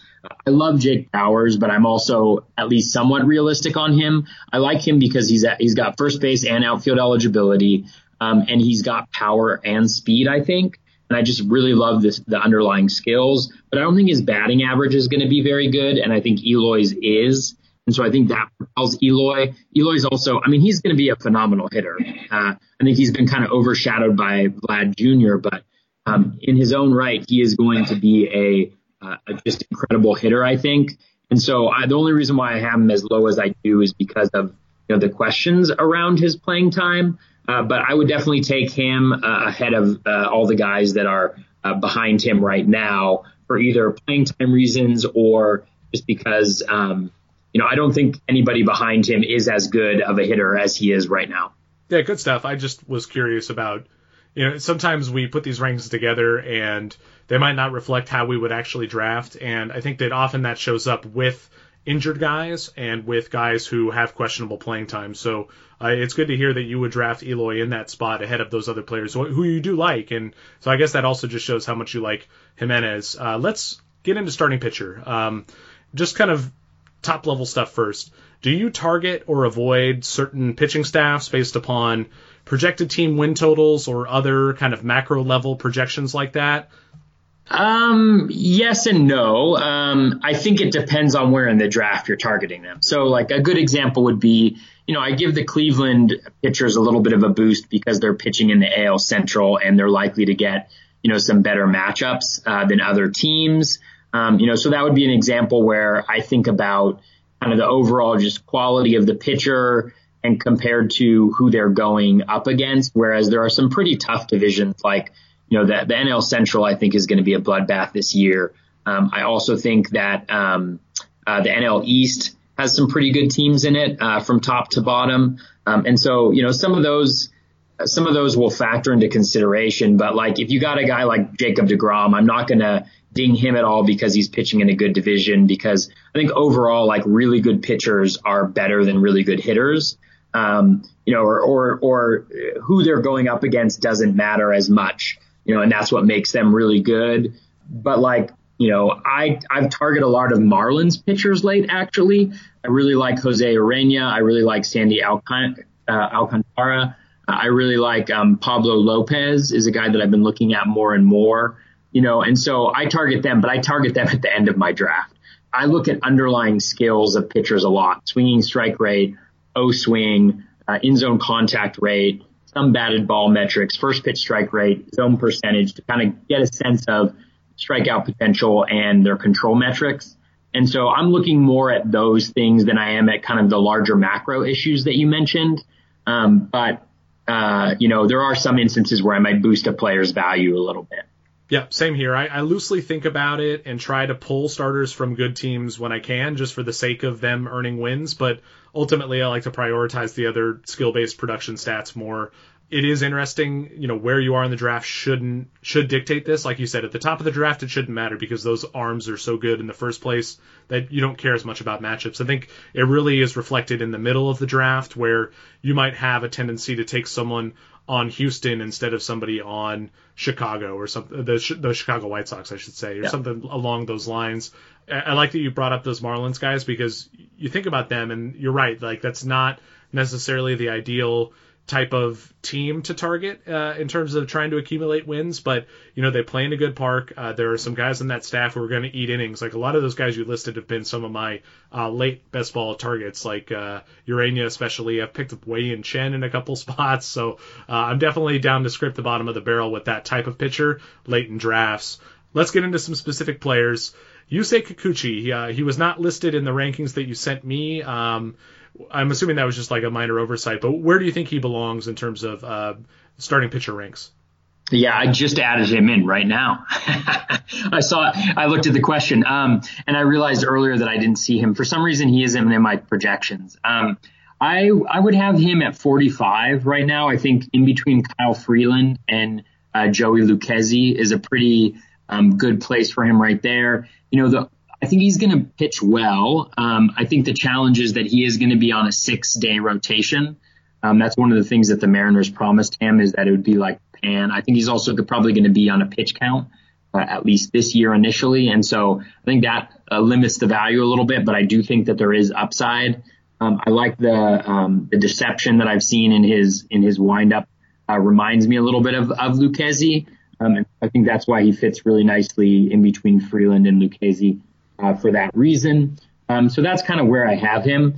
Just one thing that I think you mentioned that kind of got me thinking too is one thing that I do place a value on in terms of pitchers, like you mentioned, is kind of the pitching staff or the team that they pitch for, in the sense that, like the Astros, they know how to pitch. They use a lot of, they were like the first team to adopt, Rapsodos and, Xtronic cameras to really monitor their pitchers, and they understand pitching a lot better than other organizations. I think other organizations are catching up. So anytime they're interested in a guy, or anytime a guy like Colin McHugh or Brad Peacock, has an opportunity to enter their rotation, I automatically, kind of boost them up because I trust that organization a lot. Yeah, good call. Getting back to Kikuchi, I was listening to the Sleeper in the Bus podcast with Justin Mason and Paul Sporer earlier today, the second half of their starting pitcher preview, and Justin noted how occasionally they're probably going to use him as an opener to keep his pitch count down, like you mentioned, and that's going to make him frustrating to own. But then in the same show, Justin was also talking up Brad Peacock, a guy you just mentioned, as a player that he loves. And I guess that's probably because Peacock is going to be cheaper than Kikuchi in most drafts. But I think that their situational usage is going to be pretty similar. And so I don't think I want to ding Kikuchi too much for that. And in terms of ranking, I have him right around where you do. He's my SP 43, right around Lucchesi, kind of that same zone. So you and I are pretty connected there on this particular evaluation. But how about Michael Wacha? He's another guy who didn't show up in your rankings, and this isn't one that I assumed you missed necessarily. He could also have just been outside your top 100 starters or whatever you sent me. What do you think about Wacha this season, and are you drafting him at all? Yeah, I mean, the one thing that kind of piques my interest a little bit about Wacha this spring is that his velocity, I believe, is way up. And so that gives me a little bit of interest. I've actually owned Wacha the last 2 years in some capacity. And each year you kind of get your hopes up. And at this point in time, like, he kind of is what he is, I think, until he shows something else. He didn't show particularly good skills last year. Like strikeout skills. He got lucky on balls in play. And then he got injured, which has been a hit, kind of historical for him. Last 3 years, 138, 165, 84 innings pitched. The ERA was solid last year, but the FIP was at 422. He had a 249 BABIP. So things like that. Swinging strike rate below league average for the last 4 years. O-swing below league average for the last 3. So there's just really not the underlying skills that get me super interested in his profile. And so at this point, I'm just kind of like, show me that I need to roster you. Until then, you're not going to be on my roster. Okay, so he really is just off your board at this point. Yeah. Okay. Let's talk about some other big differences we have, because I have Wacha inside my top 60 starters, I think. Like, I'm okay with what he is, and I think that's part of why I guess I don't mind him, but I am probably a little higher than most, maybe too high, but we'll see. I think I drafted him in Barf, but after that I haven't picked up any shares yet. I don't know. He's an interesting player in that regard where I don't know exactly how to put my finger on him, but I'm interested in drafting him if the price is right. Anyway, other big differences. Let's start up near the top. Steven Strasburg. I am still paying for the talent here, even though he burned me last season. And I think it's interesting that I'm higher on these pricey, high strikeout guys with innings concerns like Strasburg, like James Paxton, who I'm also higher on than you are. But if we go lower down the rankings, I'm lower on the cheaper version of that pitcher with Rich Hill. So it actually, when I saw that, it made me move Hill up as a result, because I have to acknowledge that the concerns between those three players are all pretty similar. So if I'm ranking Strasburg and Paxton as high as I am, Rich Hill needs to be closer to them. But yeah, what do you think about Strasburg? Is it just a playing time concern with him, or do you have any other? Are there any other red flags for him with you? Yeah, I think it's a combination of both for me with Strasburg. I think number one is obviously the innings. And every single year it's a DL stint. He's not necessarily giving you the volume that I want from a guy that I'm going to draft in, the 50 to 60 range in drafts right now. And I'm also a little bit worried about the skills. They seem to be kind of slowly on the decline. His K percentage is down, for 2 straight years. The swinging strike rate has only been at 12% once in the last 5. First pitch strike rate was down last year. The zone percentage was down 7%. So the control metrics aren't necessarily as strong as they've been in the past. And so I just think overall, I think there's a little bit of, we're starting to see him. He's 30 years old now. We're starting to see a little bit of the wear and tear from all of these injuries on just the performance overall and the underlying metrics. I know his velocity, I think, is down this spring as well. I think he was 92, 93. So the velocity, that 99 mile per hour fastball, is kind of a little bit of a thing of the past for him. And even when you look at the last few years, the last, 3 of the last 4 years, he's got an ERA of 3.46 or above, which, that's not bad. 3.46, a 3.6, a 3.74. That's not bad. But again, going back to, you mentioned Rich Hill, Rich Hill's ERA is right around there too. And he's got the same innings limitations, but, you don't have to pay the same price necessarily. And even the strikeouts, as the rest of the league has seen an increase in, K per 9, his is solid at 10. But it's never really jumped into that elite range. So I think at this point in his career, the innings pitch is enough to scare me away, considering that the skills are no longer that overwhelming. Yeah, fair enough. And compare him to Paxton, if you don't mind, because you have Paxton 4 spots higher in your rankings, but I feel like a lot of the times you might see Strasburg drafted ahead of Paxton. How do you see them usually falling off the board in your drafts? And do you think that that's correct? Yeah, I think Paxton is going earlier. I think part of it is the Yankee issue, at least with the wins. Sure. The major difference for me and the reason why I have Paxton ahead of him is that Paxton's skills are truly elite. The swinging strike rate is at 14.3% last year, so about 3% better than Strasburg's was. The K-minus walk rate was at 25.7%. He pumps in the first pitch strikes. He's in the zone. Poor Z contact, really high O swing.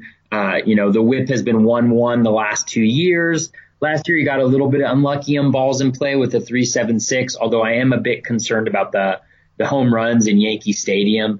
So I actually have him lower than I think most people do on my rankings. And that's because I don't like him moving to the Yankees. I just think it's just not a good ballpark for him to go into. And then the innings aren't going to be there. I just don't think you can bank on the innings. His max is 160 from last year. So for those reasons, I think he has better skills than Strasburg, but I also worry about the innings and I worry about him pitching in Yankee Stadium. Okay, so from that archetype of kind of high K rate, low innings starter to a high K rate whip killer archetype, I want to talk about Chris Archer and Robbie Ray. And to me, these players are very similar. I have them ranked very similarly. They're going to give you the strikeouts. It seems like they're pretty reliable in terms of innings pitched. So I'm curious why you're so much lower on Archer than you are on Robbie Ray. For reference, you have Archer all the way down at starting pitcher 50, but you have Robbie Ray up at starting pitcher 35. What's the difference to you between those two players? Yeah, well, number one, I mean, I think Archer, we know who Archer is. I mean, 3 consecutive years of an ERA of, 4 or above, and then a whip of 1.24 or above. And so the strikeouts are nice, but anytime I've got a guy that I think is going to have an ERA over 4, I don't necessarily want him on my team, especially, at the price where Archer is going. He's a 2-pitch pitcher with the slider. And he hasn't been able to develop a third pitch to really make him, a better pitcher. And so I just don't like those high whip, high ERA guys, even if they're going to give me the strikeouts in Archer's case. Ray, the bigger concern for me, and I'm not drafting him in any drafts really either. Like I like him more than Archer, but he is not, I'm probably not going to have many drafts either because I think I'm lower on him than a lot of guys are. I think the strikeout upside is, for Ray is better. I mean, the strikeout skills are better. I think he's been able to maintain a BABIP from opposing players, opposing pitchers under league average for 2 consecutive years. So the issue with Ray for me is less about who he is as a pitcher, because he has multiple pitches that he throws successfully. It's much more about the control metrics. I don't think he's going to have a 13% walk rate again. I think that was, incredibly high for him. But I do worry, like he's a whip killer, and so those generally aren't guys that are going to end up on my teams. Although, you look at the 2017 that Ray had and it just makes my mouth water. But, I think he was pretty fortunate that year. Yeah, I mean, I don't disagree. I think that both these guys are definitely risky for what they can do to your ERA and to your whip. With Archer, you're getting a little bit more bankability in terms of innings. Like I thought the Ray was a little bit more consistent, but if I look back at his past few seasons, his innings have bounced around a little bit. 123 last year, 162 the year before that, 174, and then 127. One silver lining with Ray is that he's 27 compared to Archer at 30 years old. So you are right to have Robbie Ray higher. I prefer him slightly as well. It's not as drastic, but I am willing to draft this type of player, but it is more kind of an acknowledgement of me not paying up for pitching at the top of drafts as often as you are. And we discussed that on the last show. But and again, I'm definitely coming at this from a mindset of winning one league as opposed to winning an overall. And that's why I'm a little bit more comfortable ranking these guys and drafting these guys at price and generally more aggressively. Let's move on, though. German Marquez, starting pitcher 17 for you. No fear of Coors Field with Marquez? Not really. I actually think I've moved him up in my rankings since I initially ranked him. I have him as my 14th starting pitcher right now, behind Mike Clevinger, in front of Patrick Corbin. The more I think about it, like the more I love Marquez. I don't think, I think there's been a lot of comparisons. There's been like John Gray comparisons. I think there's been Ubaldo Jimenez comparisons. I don't think the Rockies have ever seen a pitcher who has the same type of skills that Marquez has. Towards the end of last season, his swinging strike rate in the second half, a full second half of the season, was over 18%. Over 18% swinging strike rate. That's really good for an elite closer. He had 2 pitches last year with over 20% swinging strike rates in the curve and the slider. And those were newer pitches for him. And so I think that's what helped to make the leap. There's been some good comments on Twitter. Max Freeze has talked about Marquez and how he worked his fastball up in the zone more in the second half as well. And so that combined with the slider curve combo was really excellent. And so, he gives up more ground balls. I think he's definitely more susceptible, and there's some risk involved because he does pitch at Coors. But I don't think that Coors has ever seen the type of pitcher that Marquez is.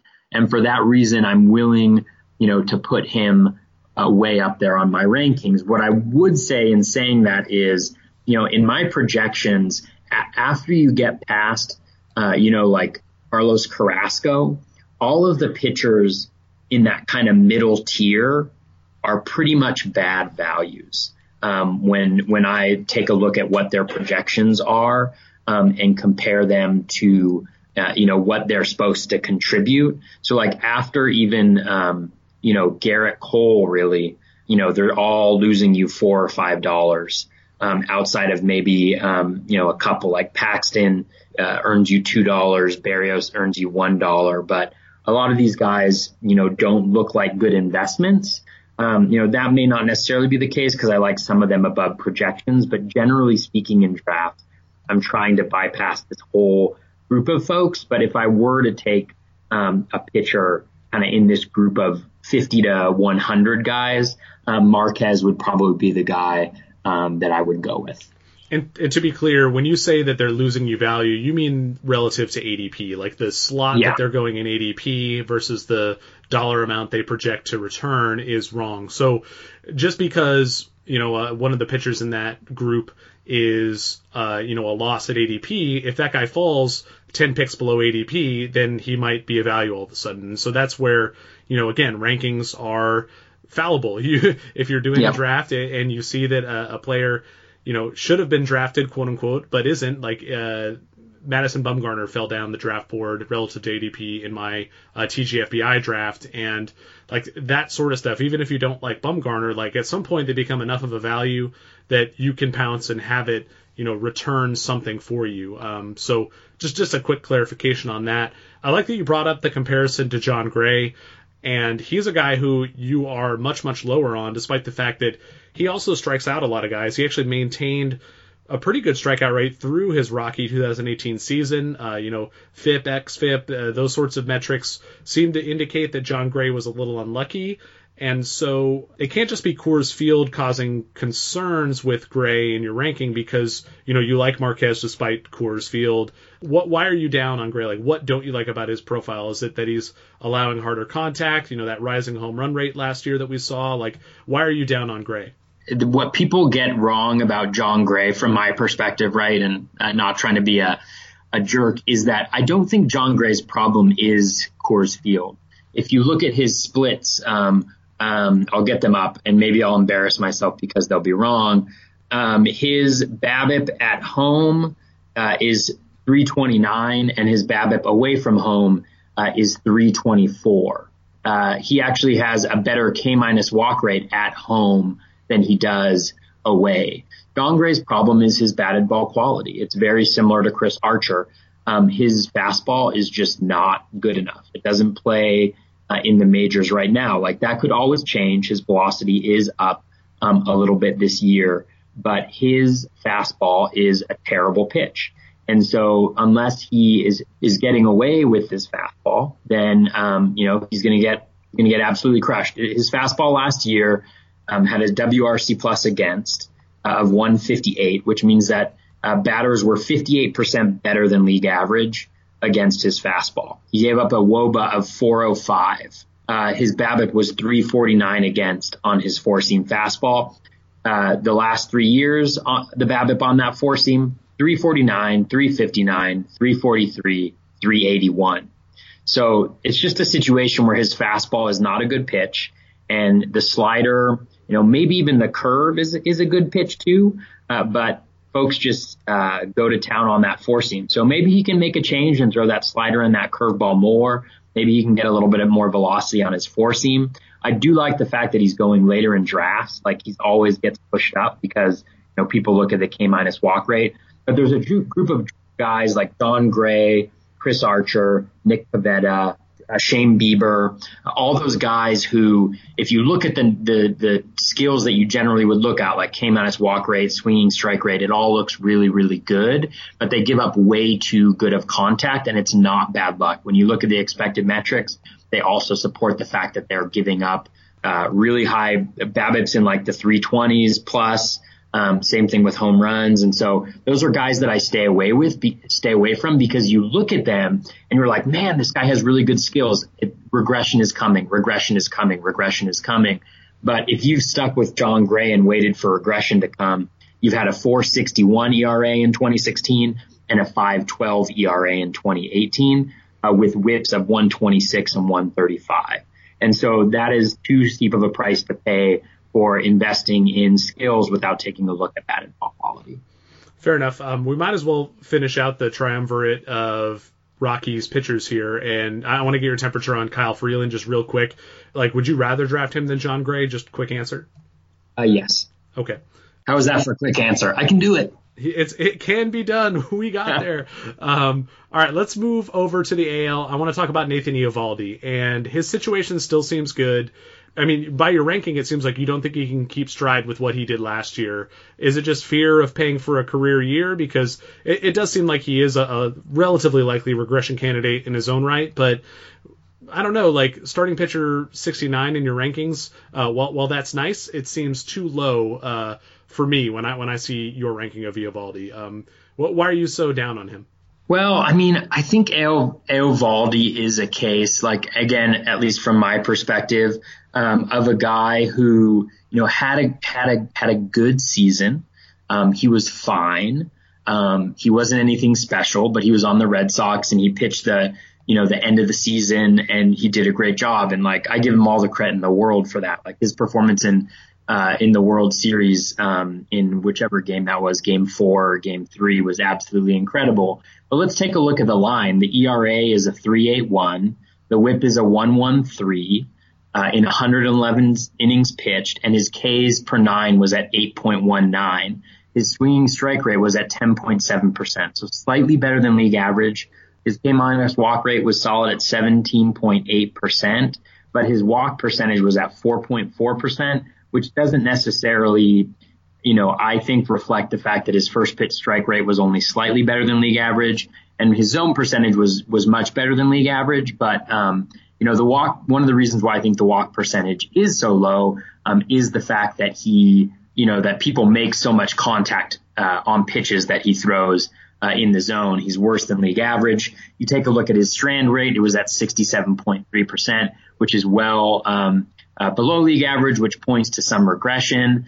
And then when you look at his batted balls, Eovaldi last year got pretty lucky. He had an expected BABIP of 318 despite a 288 BABIP overall, and an expected WOBA of 304, which is slightly better than league average. So all that says to me is he's a pitcher. He's a mediocre pitcher on a good team who may run himself into wins, but is really bad the third time through the order, so isn't going to give you a ton of innings pitched.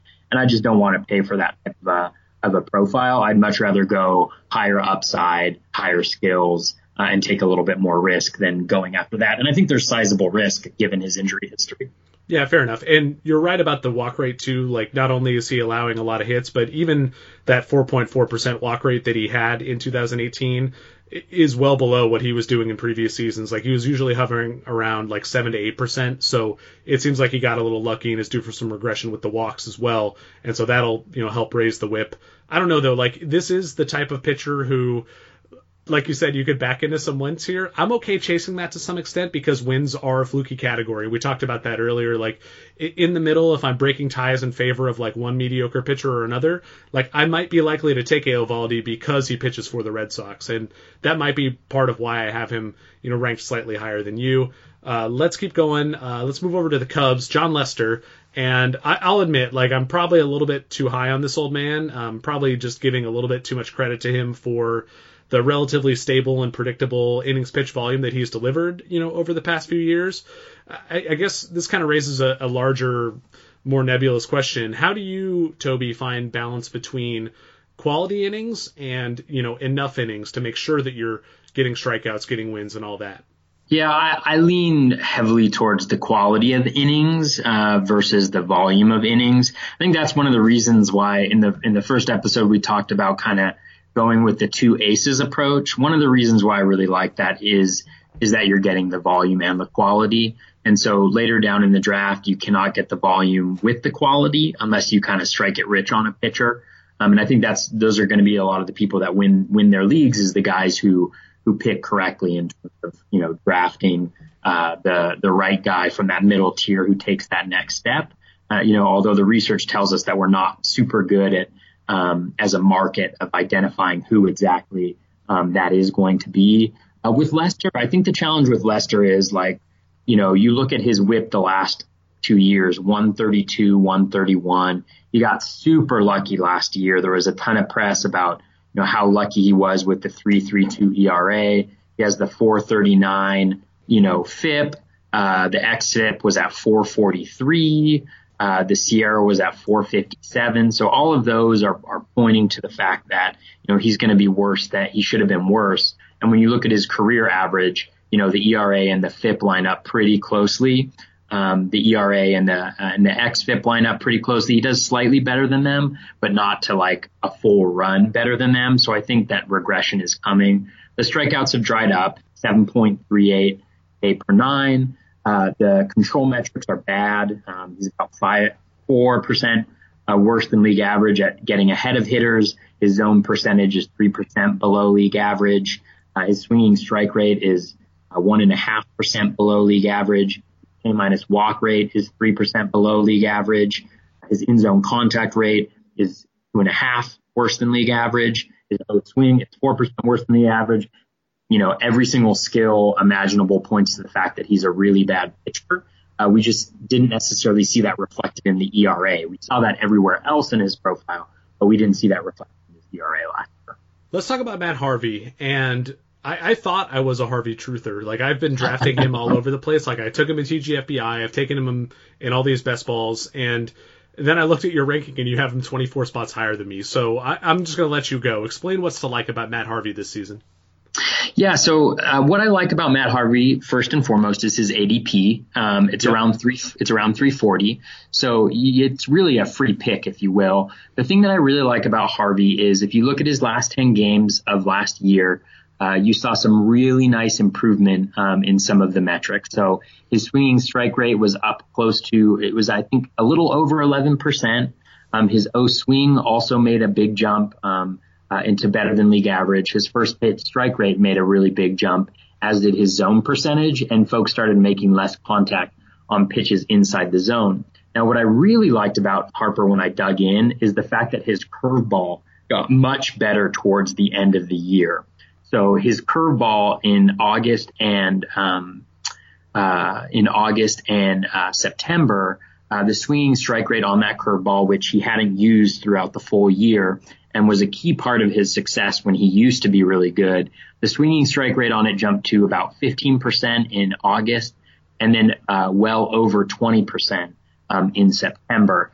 And so I think the combination of the fact that one of his better pitches when he was really good with the Mets seemed to be kind of showing up after a long time away was a really good indication. His fastball velocity is still pretty good. He sits 94. So it's not elite like it used to be, but it's still pretty solid.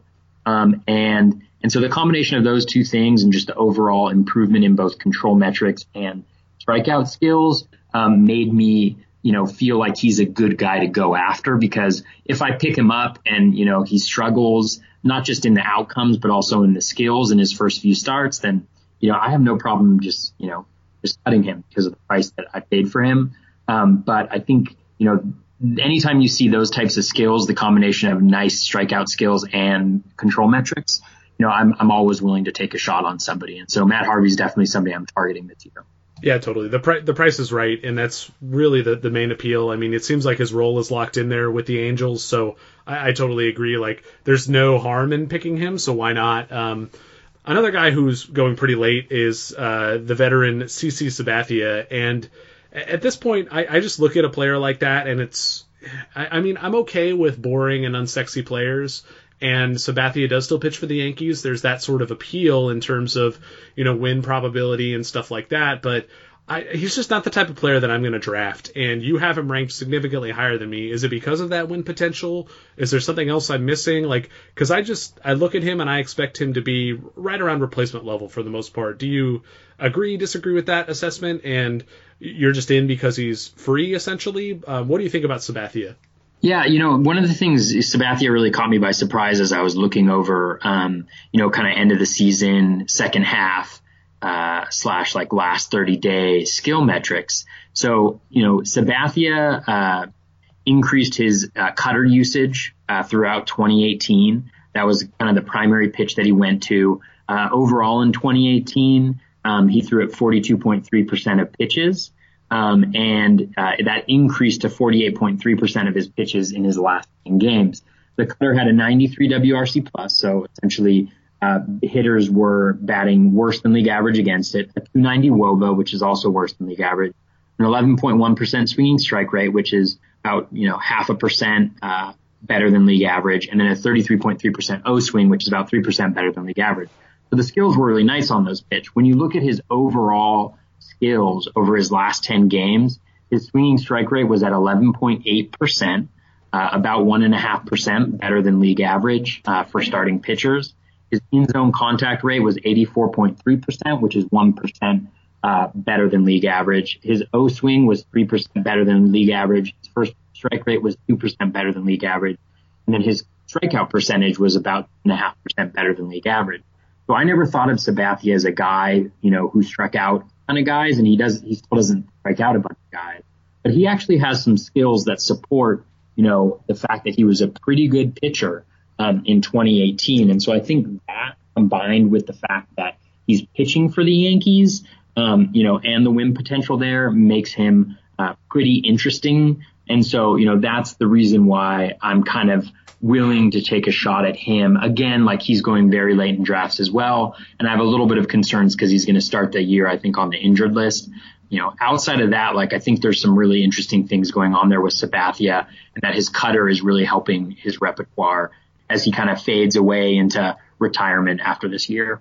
Yeah, I feel like we talked about this enough on the last show, but I should probably bring it up again. I think our discussion centered around Luke Voit, who happens to be a teammate of CC Sabathia, and how you're referencing these kind of end-of-the-year stats and how they come during a portion of the season where rosters are often diluted. And I'm wondering if it's a coincidence that both Sabathia and Luke Voit happen to perform well down the stretch, and maybe they played like just a bunch of soft teams. I'm not saying that's what happened. I'm just speculating that maybe that could have happened. I mean, and you were referencing the same thing with Matt Harvey and his curveball. That seems a little bit more trustable to me because it's, very pitch specific, but that is kind of a grain of salt I want to throw at you in terms of looking at these end of year statistics or like kind of isolating just that one portion of these players' performances. But if you want like kind of a deeper dive into why Toby doesn't expect that to be as big of a deal with Luke Voit, go and listen to the last episode. Let's get back to pitchers, though. Give me one or two of your favorite values outside of the top 50 starters. So there's actually a lot of them. Brad Peacock is pitcher 51 for me. It looks like he's going to have a starting spot in Houston, and I think that gives him a ton of value. You're not going to get a lot of innings pitched, but the last time he was a starter for most of the season, he was incredibly valuable 2 years ago. So that's just something of note. Anibal Sanchez is my number 52 pitcher. He did really well last year. I expect some regression in the ERA and in the WHIP a little bit, but he had really nice strikeout skills, decent control metrics last year, and one of the best changeups in the league. So I like Anibal Sanchez a lot. I also like Tyler Skaggs. He was good for most of the season and then kind of blew up after he returned from injury. We forget how good he was. I also like one of the things that I like about the Angels too is they've kind of bought in hard on analytics. They've hired a bunch of guys from Driveline, and I'm a huge fan of Drivelines, and I'm a huge fan of the work that they do and that they've done with certain players like Trevor Bauer. And so I really like that about some of the Angels guys, and Skaggs is somebody who is quoted as saying how valuable it's been to have the additional information from the Rapsodo and Edgetronic machines. I'm really interested to see how his kind of curveball and fastball combo benefit from that. I also like Steve Matz a lot. His skills towards the end of last year were really, really good. And it's easy to forget, but 2 years ago, before he was sidelined by a couple injuries, he was a guy who you could rely on for a mid-threes ERA with about a strikeout an inning, and he was kind of an up-and-coming pitcher, and I think he may be getting back to being close to that. I also like Reynaldo Lopez, who's my pitcher number 55. He had a really nice September. And again, like you mentioned, one of the things is as you look at pitchers around here, you're never going to get a guy going this late that's like a sure thing, right? And so there's always going to be some reason why they may not be good, but I like to look for the reasons why they could be good.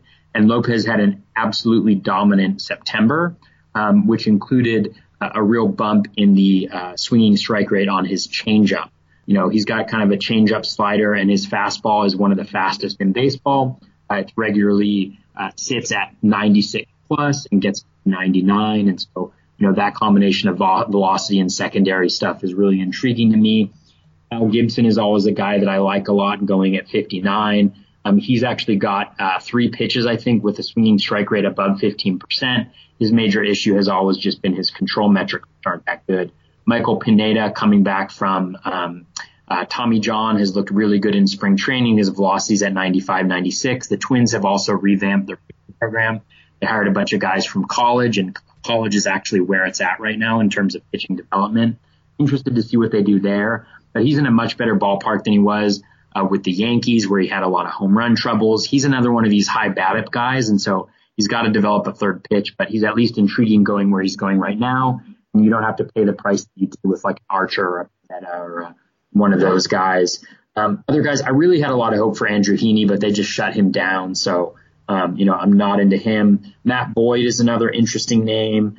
Mike Minor is a guy that I'm really interested in. His velocity increased as the year went on last year. It got all the way up to 94. He's got a devastating changeup that has a 20% plus swinging strike rate all throughout the second half last year that he started to throw more. He gives up a lot of fly balls, which can be bad news for home runs, but it's really nice for whips. And so I think if you're looking for a guy to get late where his ERA might not be great, but I think he'll have a solid whip, I think Mike Minor is that guy. I think Jeff Samardzija has increased velocity this spring, which is really intriguing. Trevor Richards has a devastating changeup and have really nice skills towards the end of last year. Matt Strahm has been well documented. He's a guy that I think is really good. And then I could go on forever on these guys, but the last ones that I'll mention are Jose Urena, who's among the league leaders in velocity, started throwing his slider more towards the end of last year and looked pretty dominant in September. Caveats applying, obviously. And then Yanni Chirinos is up to 97 this spring. He's going to be benefiting from the opener in Tampa Bay. And so you may be able to vulture some wins from that scenario. And then the last guy I'll mention is Jason Vargas of the Mets. His skills were also really nice towards the end of last year. Had a really nice changeup. He faded his sinker towards the end of last year. I think he might have either introduced a cutter or thrown his four seam, and he looked a lot better there. And so there's a bunch of guys that I like going late, and it's just a matter of kind of who falls into my lap at that point in time. How about you? Who are some guys that you're looking at late in? Yeah, you're totally right about the nature of starting pitchers at that point in the draft. Like, you're not going to get anybody who's perfect. Like, everybody's going to have some sort of wart, whether it be, playing time or whip or ERA or not striking out enough guys. But I think with that in mind, what I'm really looking for are two different types of pitchers. I'm looking for guys who seem to have locked in roles that are going to lead to innings. So I think Matz, Kyle Gibson, Samardzija, guys like Mike Fiers kind of fall under that. And I definitely prefer to target those types of players. The deeper my league is, I want to make sure that I'm getting the innings at the very least, to rack up strikeouts, to rack up opportunity for wins and quality starts. So that comes into play, for my deeper formats and for best ball in particular. In shallower formats and kind of more fun leagues or one-off leagues, I'm more likely to kind of chase breakout players or potential breakout players. Like you mentioned, Matt Strahm, I think that's a good call. Jesus Luzardo on the A's, when he gets called up, he could be really good. Domingo Germán on the Yankees is intriguing to me. He was pretty up and down last year when he was in the majors, but it seems like there's a lot of potential there. And, the injury to Sabathia, some other issues there with the staff in New York could get Germán or Germán a starting rotation spot, and so I'm interested in him. Jake Junis on the Royals, and I would echo just a lot of the other names you threw out there. I like that you brought up the improvements that the Angels have made to their kind of approach to developing pitchers. That gives me hope for Matt Harvey, for Tyler Skaggs, even for Trevor Cahill, who I've talked up on the show before. Cahill had some flashes last season. I've been drafting him a fair amount too. I'm interested to see if he can kind of continue to put it together. But yeah, there really are just a lot of options down there. And for me, I think it really comes down to balancing either, the upside for a breakout or just a locked in role. And I think that's kind of the way that I like to approach it when I get late into the draft. Those are some great guys you mentioned right there. I like a lot of those guys too. Cool. Let's move over to relief pitcher. Not going to spend as much time on this or on catcher, but big differences. Up top, Aroldis Chapman. I feel like he's still capable of contributing, beyond what most relievers can do in terms of the strikeouts that he provides and the ratios that he's going to give you. Yes, I understand there are some injury concerns, but I was surprised to see you have him outside your top 10 relievers. How do you back that up? So there's a few things going on with Chapman that worry me a lot. Like, number one, his velocity has been down considerably this spring. I think he's been sitting kind of 94, 95 and peaking at 97. And that's a huge difference for him. And so that's one of the things that I'm really concerned about. When you look at his swinging strike rate over his last 15 games last year, all of the metrics pretty much fell. His swinging strike rate dropped to 12.4%, which is good, but it's not elite for a closer. His control metrics were awful. His O swing was at 25.5%, so about 5% worse than league average. His first pitch strike rate was at 51.6%, like 9% below league average. And then his zone percentage was about 7% below league average. And so all of that just combined to make him, those are just horrendous control metrics. If he were to have those for a full year, you'd be looking at like a 15% plus walk rate. His velocity was also down at the end of last year, down to 98.3 miles per hour. And that's still pretty fast, but that's a 3-year low for him. And so all of those things combined to tell me, number one, there's some sort of injury inhibiting him. Or number two, and I think that's probably the most likely thing. He had a knee injury last year, that sidelined him for a little bit. And so that it may be a result of that. The fact that his velocity has actually been down and hasn't rebounded in spring training, raises enough concerns for me. And there's too good of a bullpen behind him, to really be investing in him, this year for me, and I may look foolish for doing that at the end of this year, but there's just too many kind of yellow/red flags for me. For sure. Let's talk about one of his teammates there in that bullpen, Dellin Betances.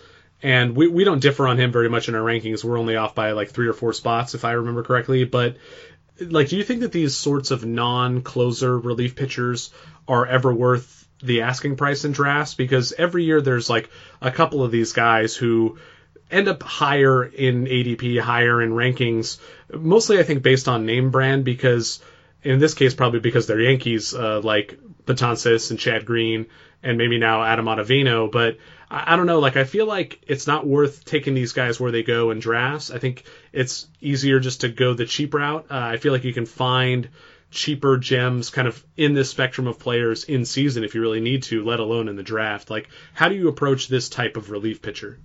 Yeah, no, I think it really depends on your league. If you play in K per 9 leagues, with innings pitch limits or just K per 9 leagues, I think that they can be really, really valuable. If you look at Betances, he's got, he has over 100 strikeouts in 5 consecutive years. His K per 9 the last 3 years is better than 15%. Or 15 Ks per 9, but most people don't play in that format. If you play in a regular league, he's actually fallen further than I think he has in previous years. I think he's in 220s or 230s right now. Him and Andrew Miller of the Cardinals are going in kind of a similar range, and they're similar to kind of your Josh Hader types of guys. If I'm in an overall competition, I have a really hard time getting these guys because I can't give up the volume of strikeouts. And wins and compete, for the overall in all of those categories. So in that type of situation, I wouldn't be rostering them as much. If I'm in a single league, though, what I do think they bring value into the equation for is if you can get them and, let's say you're streaming your pitchers, week to week, they can be the type of guy that you insert into your line up if there's a bad matchup for one or two of your pitchers, so that you theoretically get the good ratios and you don't lose out on too many strikeouts, but you're able to avoid those type of risky matchups. And so those are the types of situations that I would look at getting guys like this. But, like we've discussed previously, like I don't find myself getting them in most drafts. And so, that's kind of more theory than something that I put in practice that often. Yeah, and I think that's more indicative of how you approach starting pitcher too. Like, if you're drafting two aces up at the top of your draft, you don't necessarily need a guy like this to help patch your ratios together. Whereas if you're like me and you draft your starters in like the 3rd to 6th round instead of the first 3 to 4 rounds, then maybe you need that help from a reliever. And I'm interested in owning these guys. I just think often it's the case where they are too expensive to actually take where they're going, because typically, if the relief pitchers that you get, you need them to contribute in saves, at least in some capacity. And Betances will give you a few, but probably not enough to justify being drafted over some of the other guys who are like safer bets to be, full-on closers or, even part-time closers, like half-time closers. But yeah, that's kind of how I view it. I think that if you pay down for starting pitching, it's more likely you'd be interested in an elite ratio reliever like this.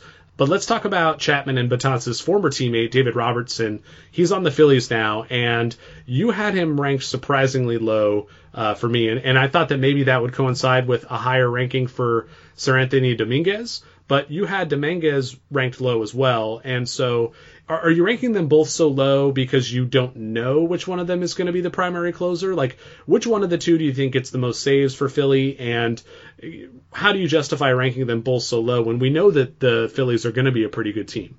Yeah, I mean, I think there's a couple answers. I think number one, I think Dominguez is the best relief pitcher on the Phillies. I think Dominguez has the strongest skills.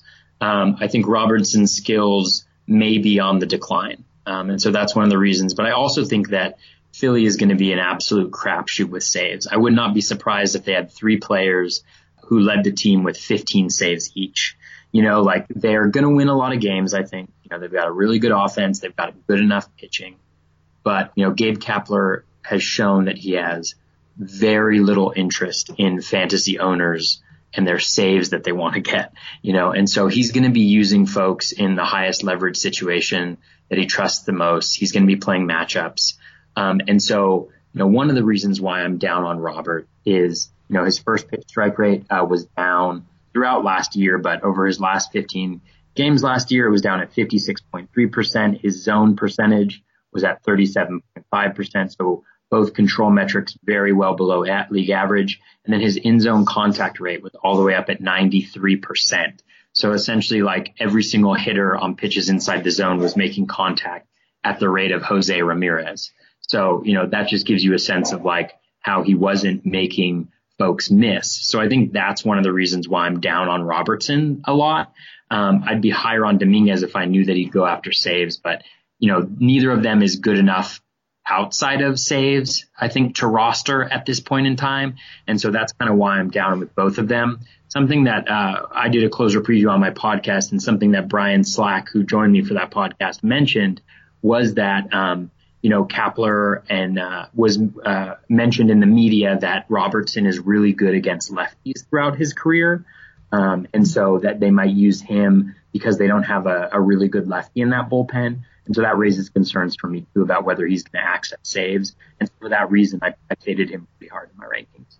Yeah, fair enough. I just think that they're both, Robertson and Dominguez, both likely to get a handful of saves and probably double-digit saves. And even if Robertson is on the decline, like it doesn't seem like a steep decline at this point. And so I'm still willing to count on, a K per 9 north of 10, pretty good ratios.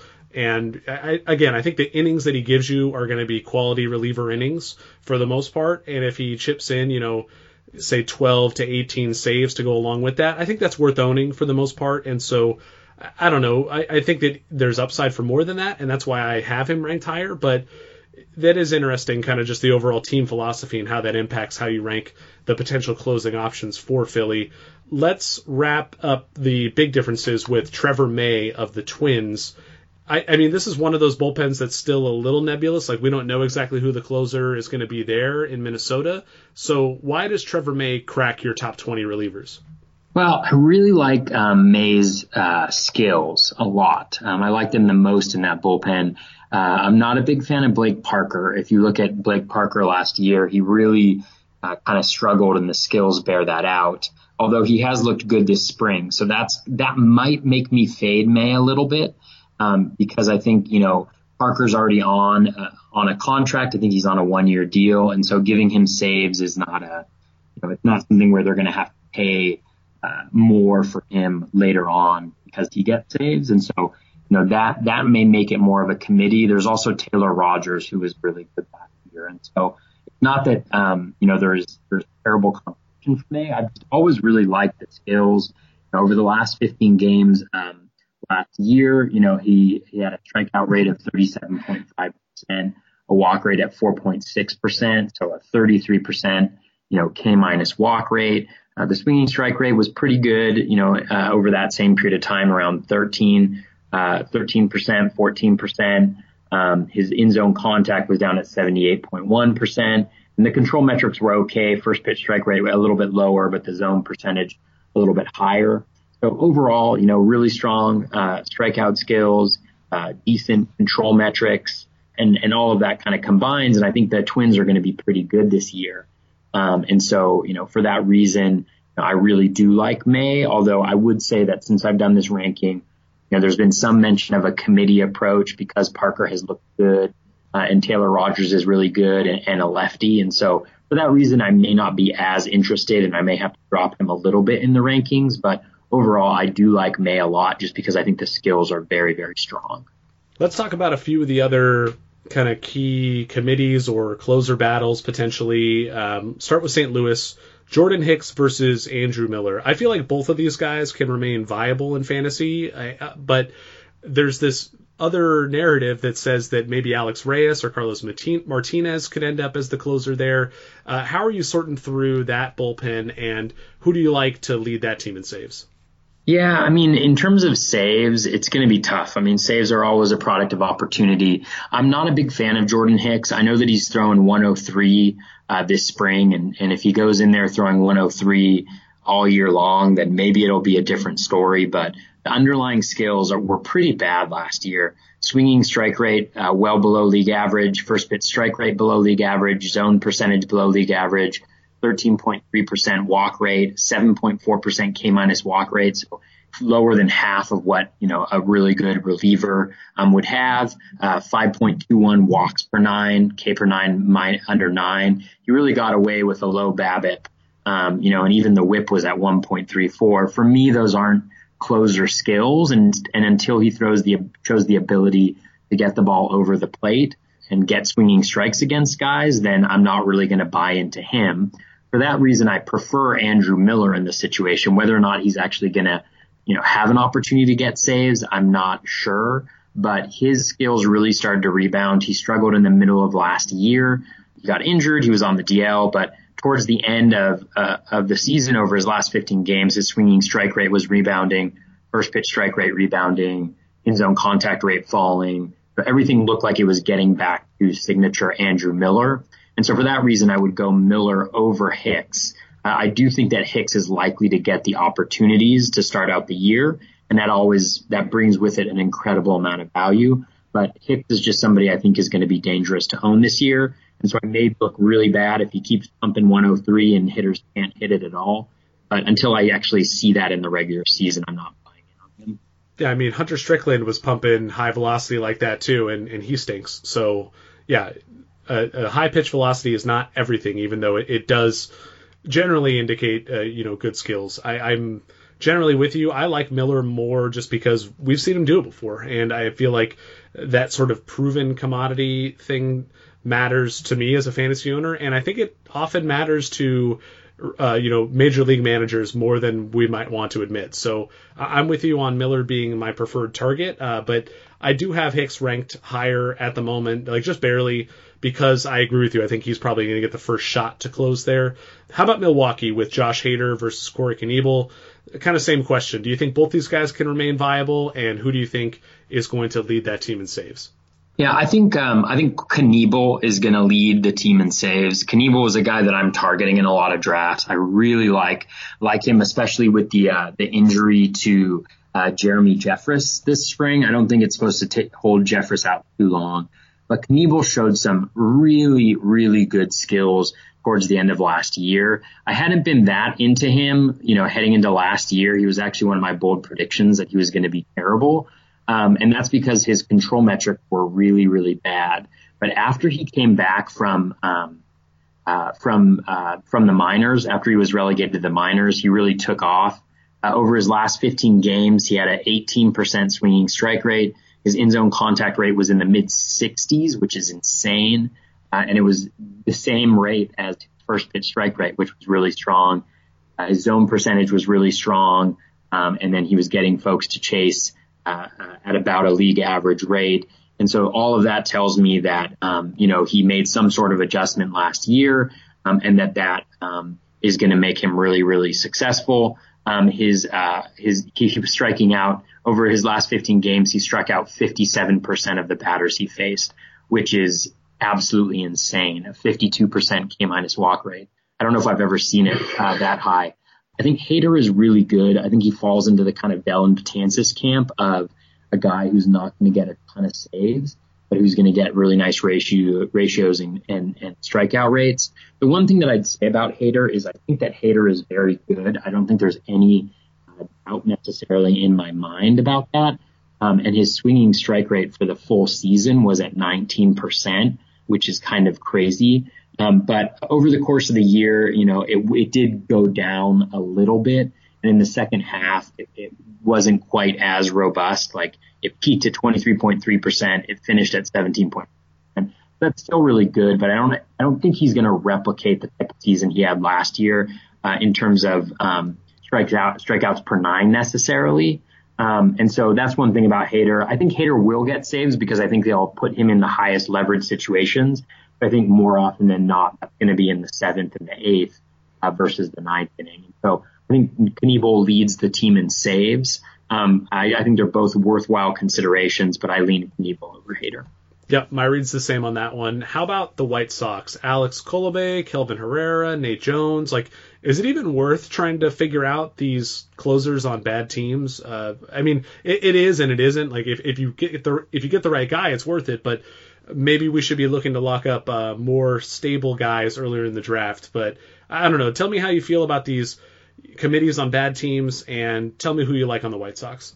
Yeah, I think it all depends, and this is why it's really hard to draft closers for me. I absolutely hate drafting closers, is because so much of it, it's not like you're buying the skills, and you obviously should go with the skills, but if you're not getting saves, it's really hard to stick guys in your lineup. For the White Sox situation, I don't mind getting closers on bad teams as long as I think they're good. As long as I think that they're skilled. I do think that Colomé is a skilled closer. I think that he's better than the competition there. He throws a cutter, which has worked really well for him. He started throwing it more last year, was really successful with it when he went over to the Mariners. He's got really nice skills, both in terms of the control metrics and strikeout metrics. And so I lean Colomé here. I don't think he's terrible value going around pick 200. In drafts. I think he's a guy that they want to, they want to get saves and they want to trade him to somebody for some valuable prospects. And I think for that reason, I think Colomé is the best, and so I think they're going to go with him. Would I be surprised if they went somewhere else? Probably not. For that reason, end of the game saves is just an absolute crapshoot. So how does that potential for an in-season trade affect how you rank a guy like Colomé? Do you bump him down in your rankings when you expect that might be the case? I might bump him down a little bit. I think the way that I would approach it is, I do think Colomé is going to get traded. I want to say that this is his last year before free agency. I think he's definitely going to get traded. So the way that I would think about it is if he's the closer for Chicago between now and August, with trade deadline, I think he still has an opportunity to rack up 20 plus saves during that period of time, even on a bad team. I don't think that precludes him from maybe it precludes him from getting 40, but not necessarily reaching that 20 marker. And then when he gets traded, he could get traded to a team that needs a closer and become the team's closer, or he could get traded and he becomes no longer valuable or fantasy relevant. And so maybe give him 75% of his full season value, assuming that maybe, that he's the closer for 50% or more of the year. And then if he gets traded, there's maybe a 50-50 shot that he gets traded to be the closer on a competing team, especially if he's pitching well. So that seems like maybe a reasonable approximation. So that might be how I would handle that. Project him for like 20 saves or so if he gets the job. No more than that, though. Yeah, I mean, for me, closer is such a fluid position in the first place. Like they change so often that you might as well just draft assuming that guys are going to hold the role for 3 to 4 months or whatever, and that's about it. And I think Colome is a good example of that. The tricky part with him is that he is competing potentially with these other relievers on his own team, and so that's a more complicated scenario. But yeah, I agree that he's probably the most skilled of those 3 relievers I mentioned: Colome, Herrera, and Jones. Yeah, the trade situation could affect how that plays out. We'll see. Just in general, Toby, who are your favorite values outside the top 20 relief pitchers? Yeah, one thing I would say is I do like Jose Leclerc and Kirby Yates early on, probably higher ranked than most other guys. Going later on, I do like the kind of Ryan Brazier, Matt Barnes combo. If you're able to draft both of them, I like Brazier probably a little bit more. He hasn't pitched yet this spring, but I think his contract situation and the skills towards the end of last year lend themselves well. And so he's kind of like going after an ADP of 300. So just taking a shot in the dark at him, I think isn't a bad way to go. Ryan Presley of the Astros, he may not get access to saves, but he's probably a top 5 relief pitcher in all of baseball. And so just from a skills perspective, I think he's really good. I also love Roberto Osuna, though, from a baseball perspective. And so I think that he would be good. Sergio Romo, it looks like he may be the closer in Miami. And while that's not a luxurious job to have, the fact that he's going at an ADP of 350 and maybe the closer there is enough value to kind of take a late season stab on it. Ty Buttrey was good towards the end of last year before getting injured, and Cody Allen has looked terrible. So he's one guy that I would take a look at. Adam Conley is a guy who's going pretty late. He's a lefty out of the bullpen. He's the one lefty who's kind of vying for saves in Miami. And again, it's not a great closer situation, but he's got an ADP of over 400. It may even be in the 600s. But he's got a really nice changeup, I think. That's pretty devastating. So I might look at a guy like that.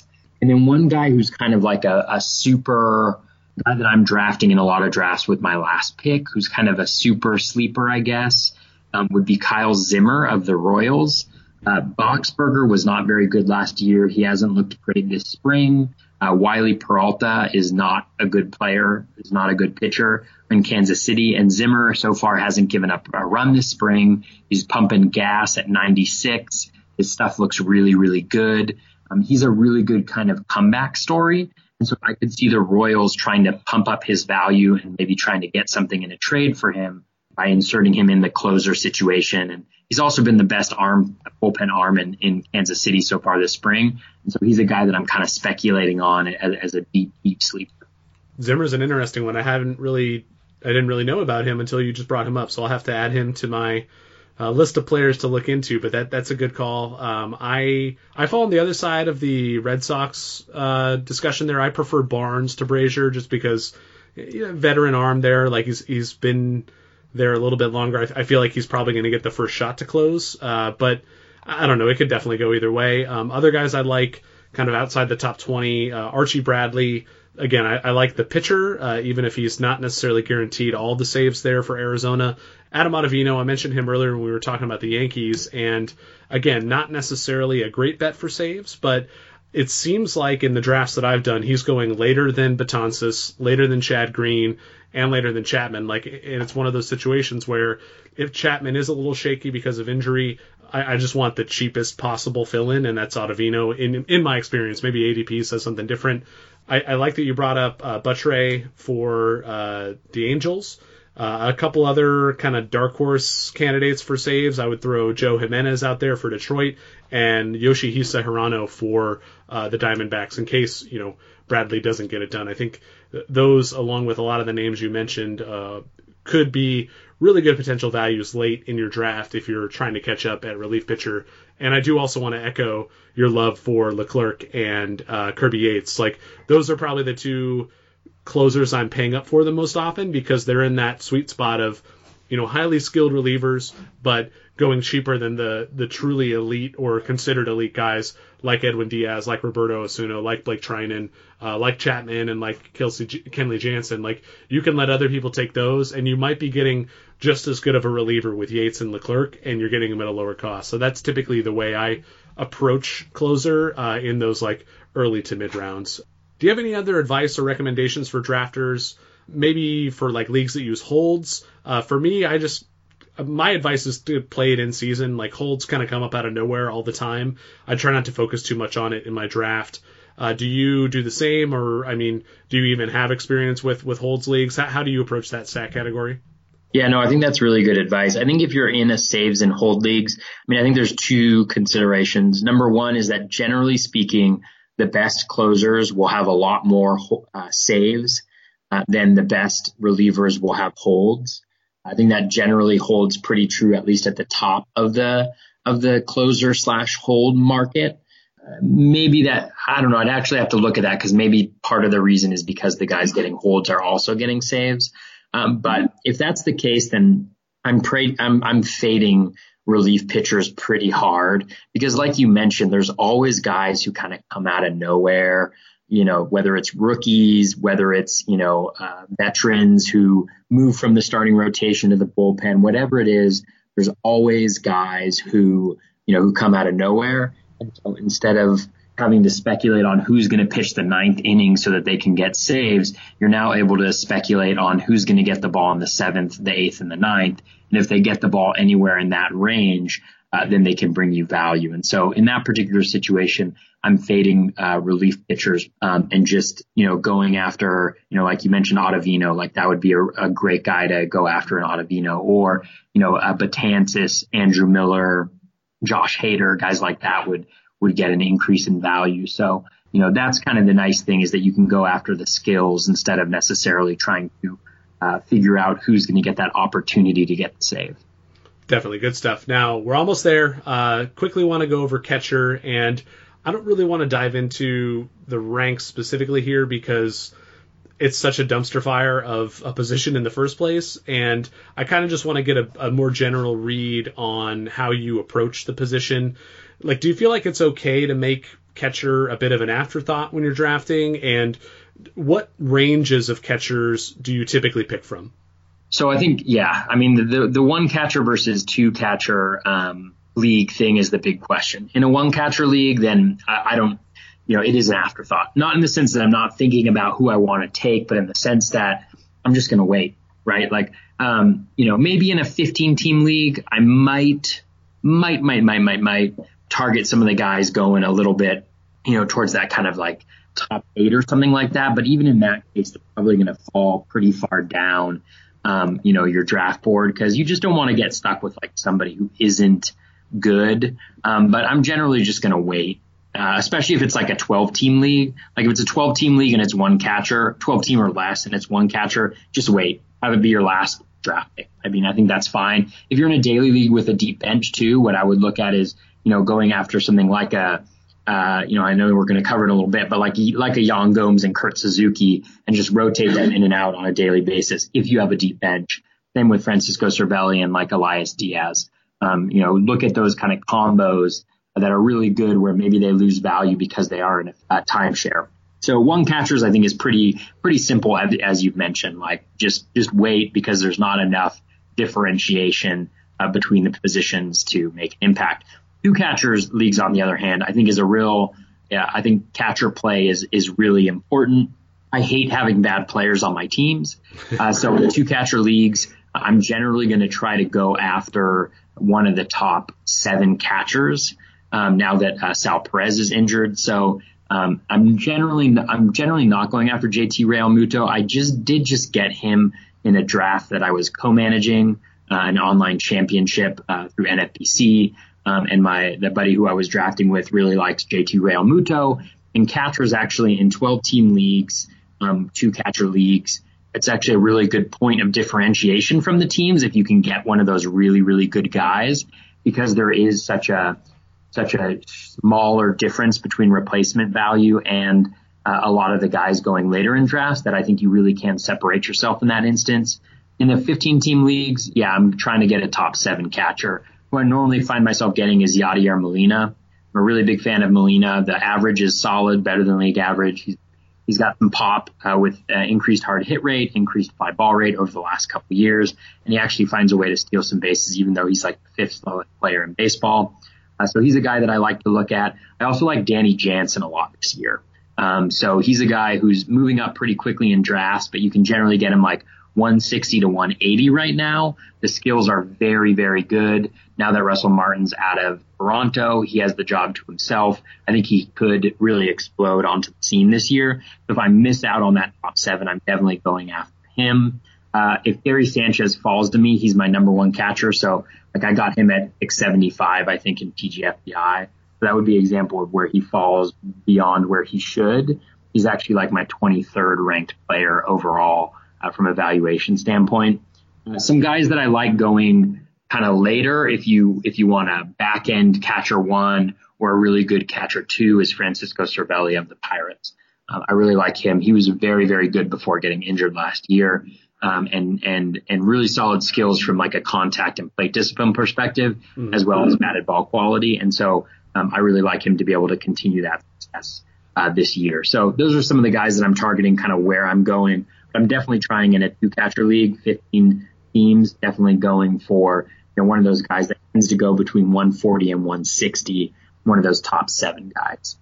Yeah, we're pretty similar in our 1 catcher league approach. Like, it might actually seem counterintuitive, but I'm generally more willing to target the quote-unquote good backstops if the league is a little bit shallower. This is kind of similar to how I view like the premium tight ends and the premium quarterbacks in fantasy football. Like, I just feel like because there's more replacement value available at other positions, I'm more okay paying for that positive differentiation at catcher. The thing is, I don't always view the good catchers as the ones who get drafted highly, because, I mean, usually in a 1 catcher league, someone I like is usually going to fall past ADP or where they should go. Last year, that was Yasmani Grandal. Like, I drafted him all over the place. This year, to me, it feels like Buster Posey and it feels like Danny Jansen. Those are the 2 guys who seem to be going later than they should relative to my evaluation of them. If I miss on those guys that I like, I will wait forever in a 1 catcher league. I will just make it one of my last 3 picks and grab somebody who's just going to get at bats as kind of a placeholder until I figure out a rotation I like you talked about with the Nationals guys, or till I hit on somebody like Danny Jansen coming up, like this year's Danny Jansen, whoever that might be. In a 2 catcher league, my approach is different than yours. I mostly just don't want to be the worst or second. Like, I don't want to finish in like the bottom third of the league at the position.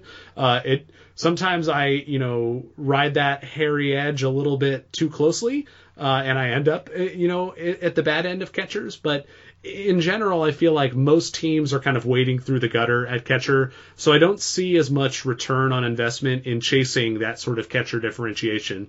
To put it another way, like, while I can afford to be sort of bad at catcher because that's a pretty level playing field with most of the other teams, and I'm not paying an opportunity cost associated with spending on the best catchers, I don't think I can afford to be like to fall behind at outfield or at starting pitcher or at other positions. Does that make sense? Yeah. Looking at the valuations, I tend to, see a little bit more value in some of those higher catchers, but, it definitely makes sense in thinking that, there isn't going to be that much of a differentiation beyond a lot of catchers. And one thing that I see a lot of people doing is they'll get like Gary Sanchez or a really good catcher, and then they'll wait till the very end to get a catcher two who's pretty bad. And I feel like that kind of mitigates a little bit the advantage that you get by getting a Sanchez. So if you are committed to like being good at catcher, I think you need to be committed at, kind of being willing to invest a couple picks before the ADP of 300.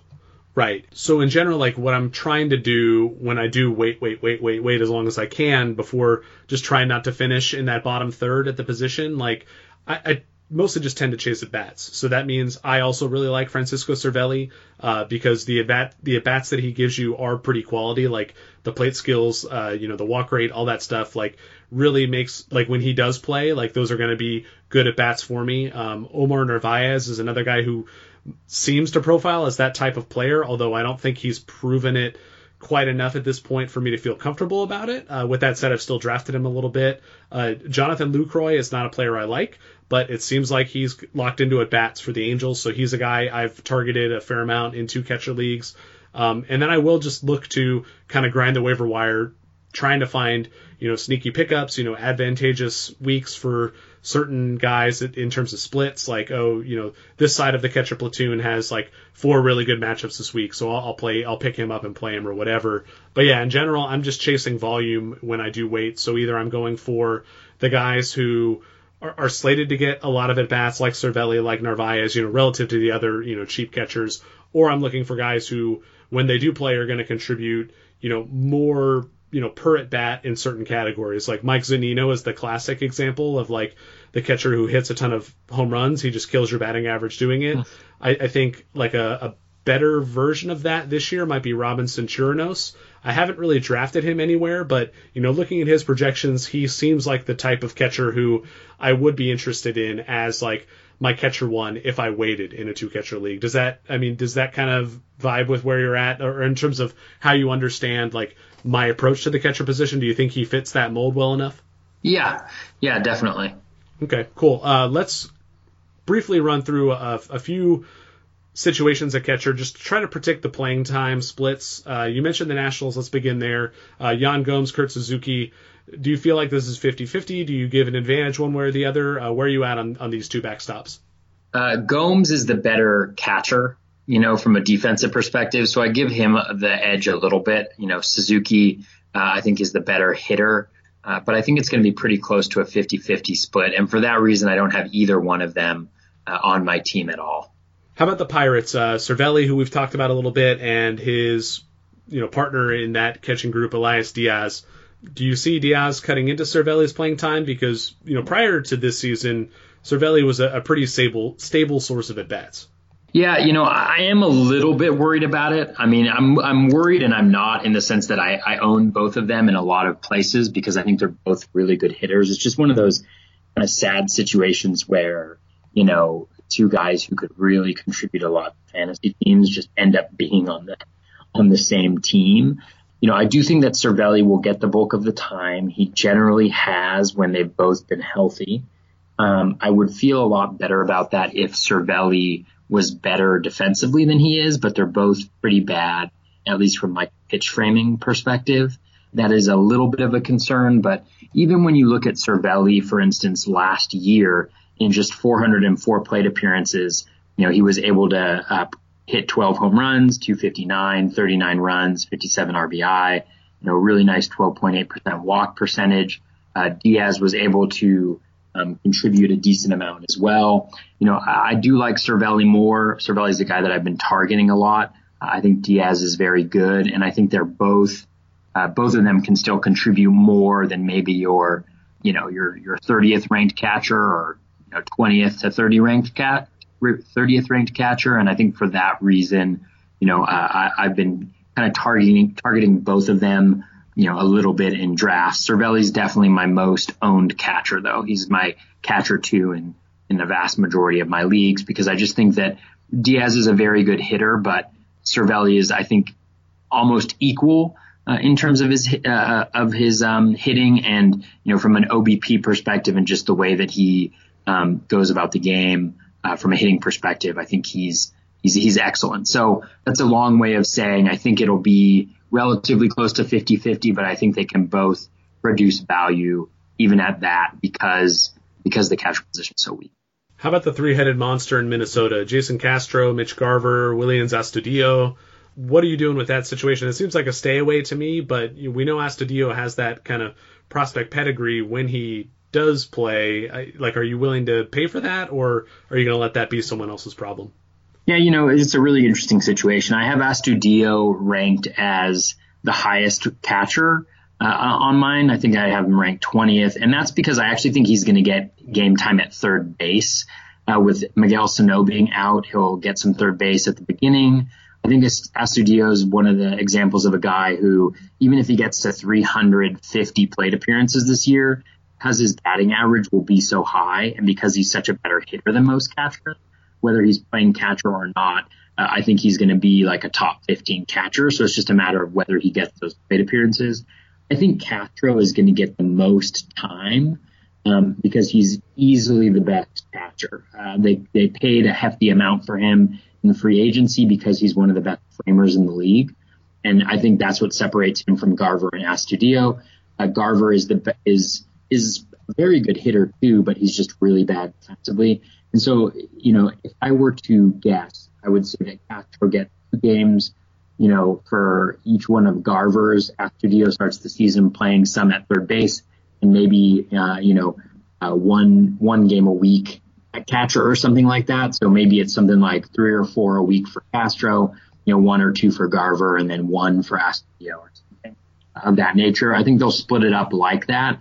I think Astudillo definitely has the highest, value. I think Castro can also return.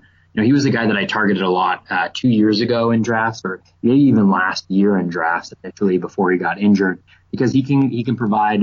He's good in OBP leagues. He can hit 10 home runs. He can get you 40-40 in terms of runs and RBIs. And in the catcher landscape right now, that isn't atrocious. So it's a bad situation in terms of playing time.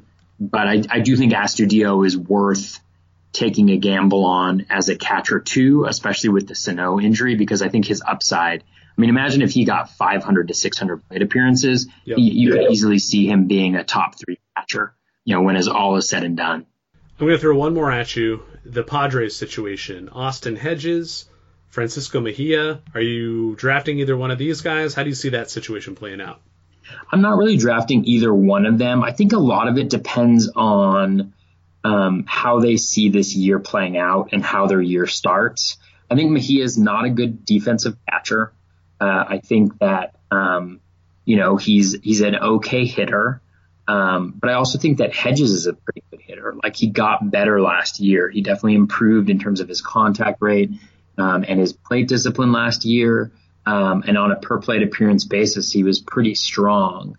And he's also much better defensively than Mejia. So I actually think that I give a slight edge to Hedges, but I'm not really targeting either one of them because I don't see the upside being that great for either one of them.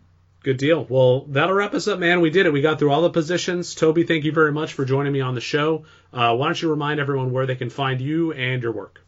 Yeah. Well, thanks again, Greg. I really enjoyed being on here. This is probably my favorite format where we've just kind of gone through each one of the positions, just great questions, and have really enjoyed the time here. So folks, if you're interested in hearing me blabber on a little bit more about fantasy baseball, you can listen to my podcast, which is Bat Flip Crazy. Just search for that on iTunes or any other podcast platform. And the best way to connect with me otherwise is on Twitter at Bat Flip Crazy. I'm fairly active on there and try to respond to all the questions that I get. So definitely hit me up there if you have any questions. And yeah, thanks again, Greg. It's really been a pleasure to be on the podcast.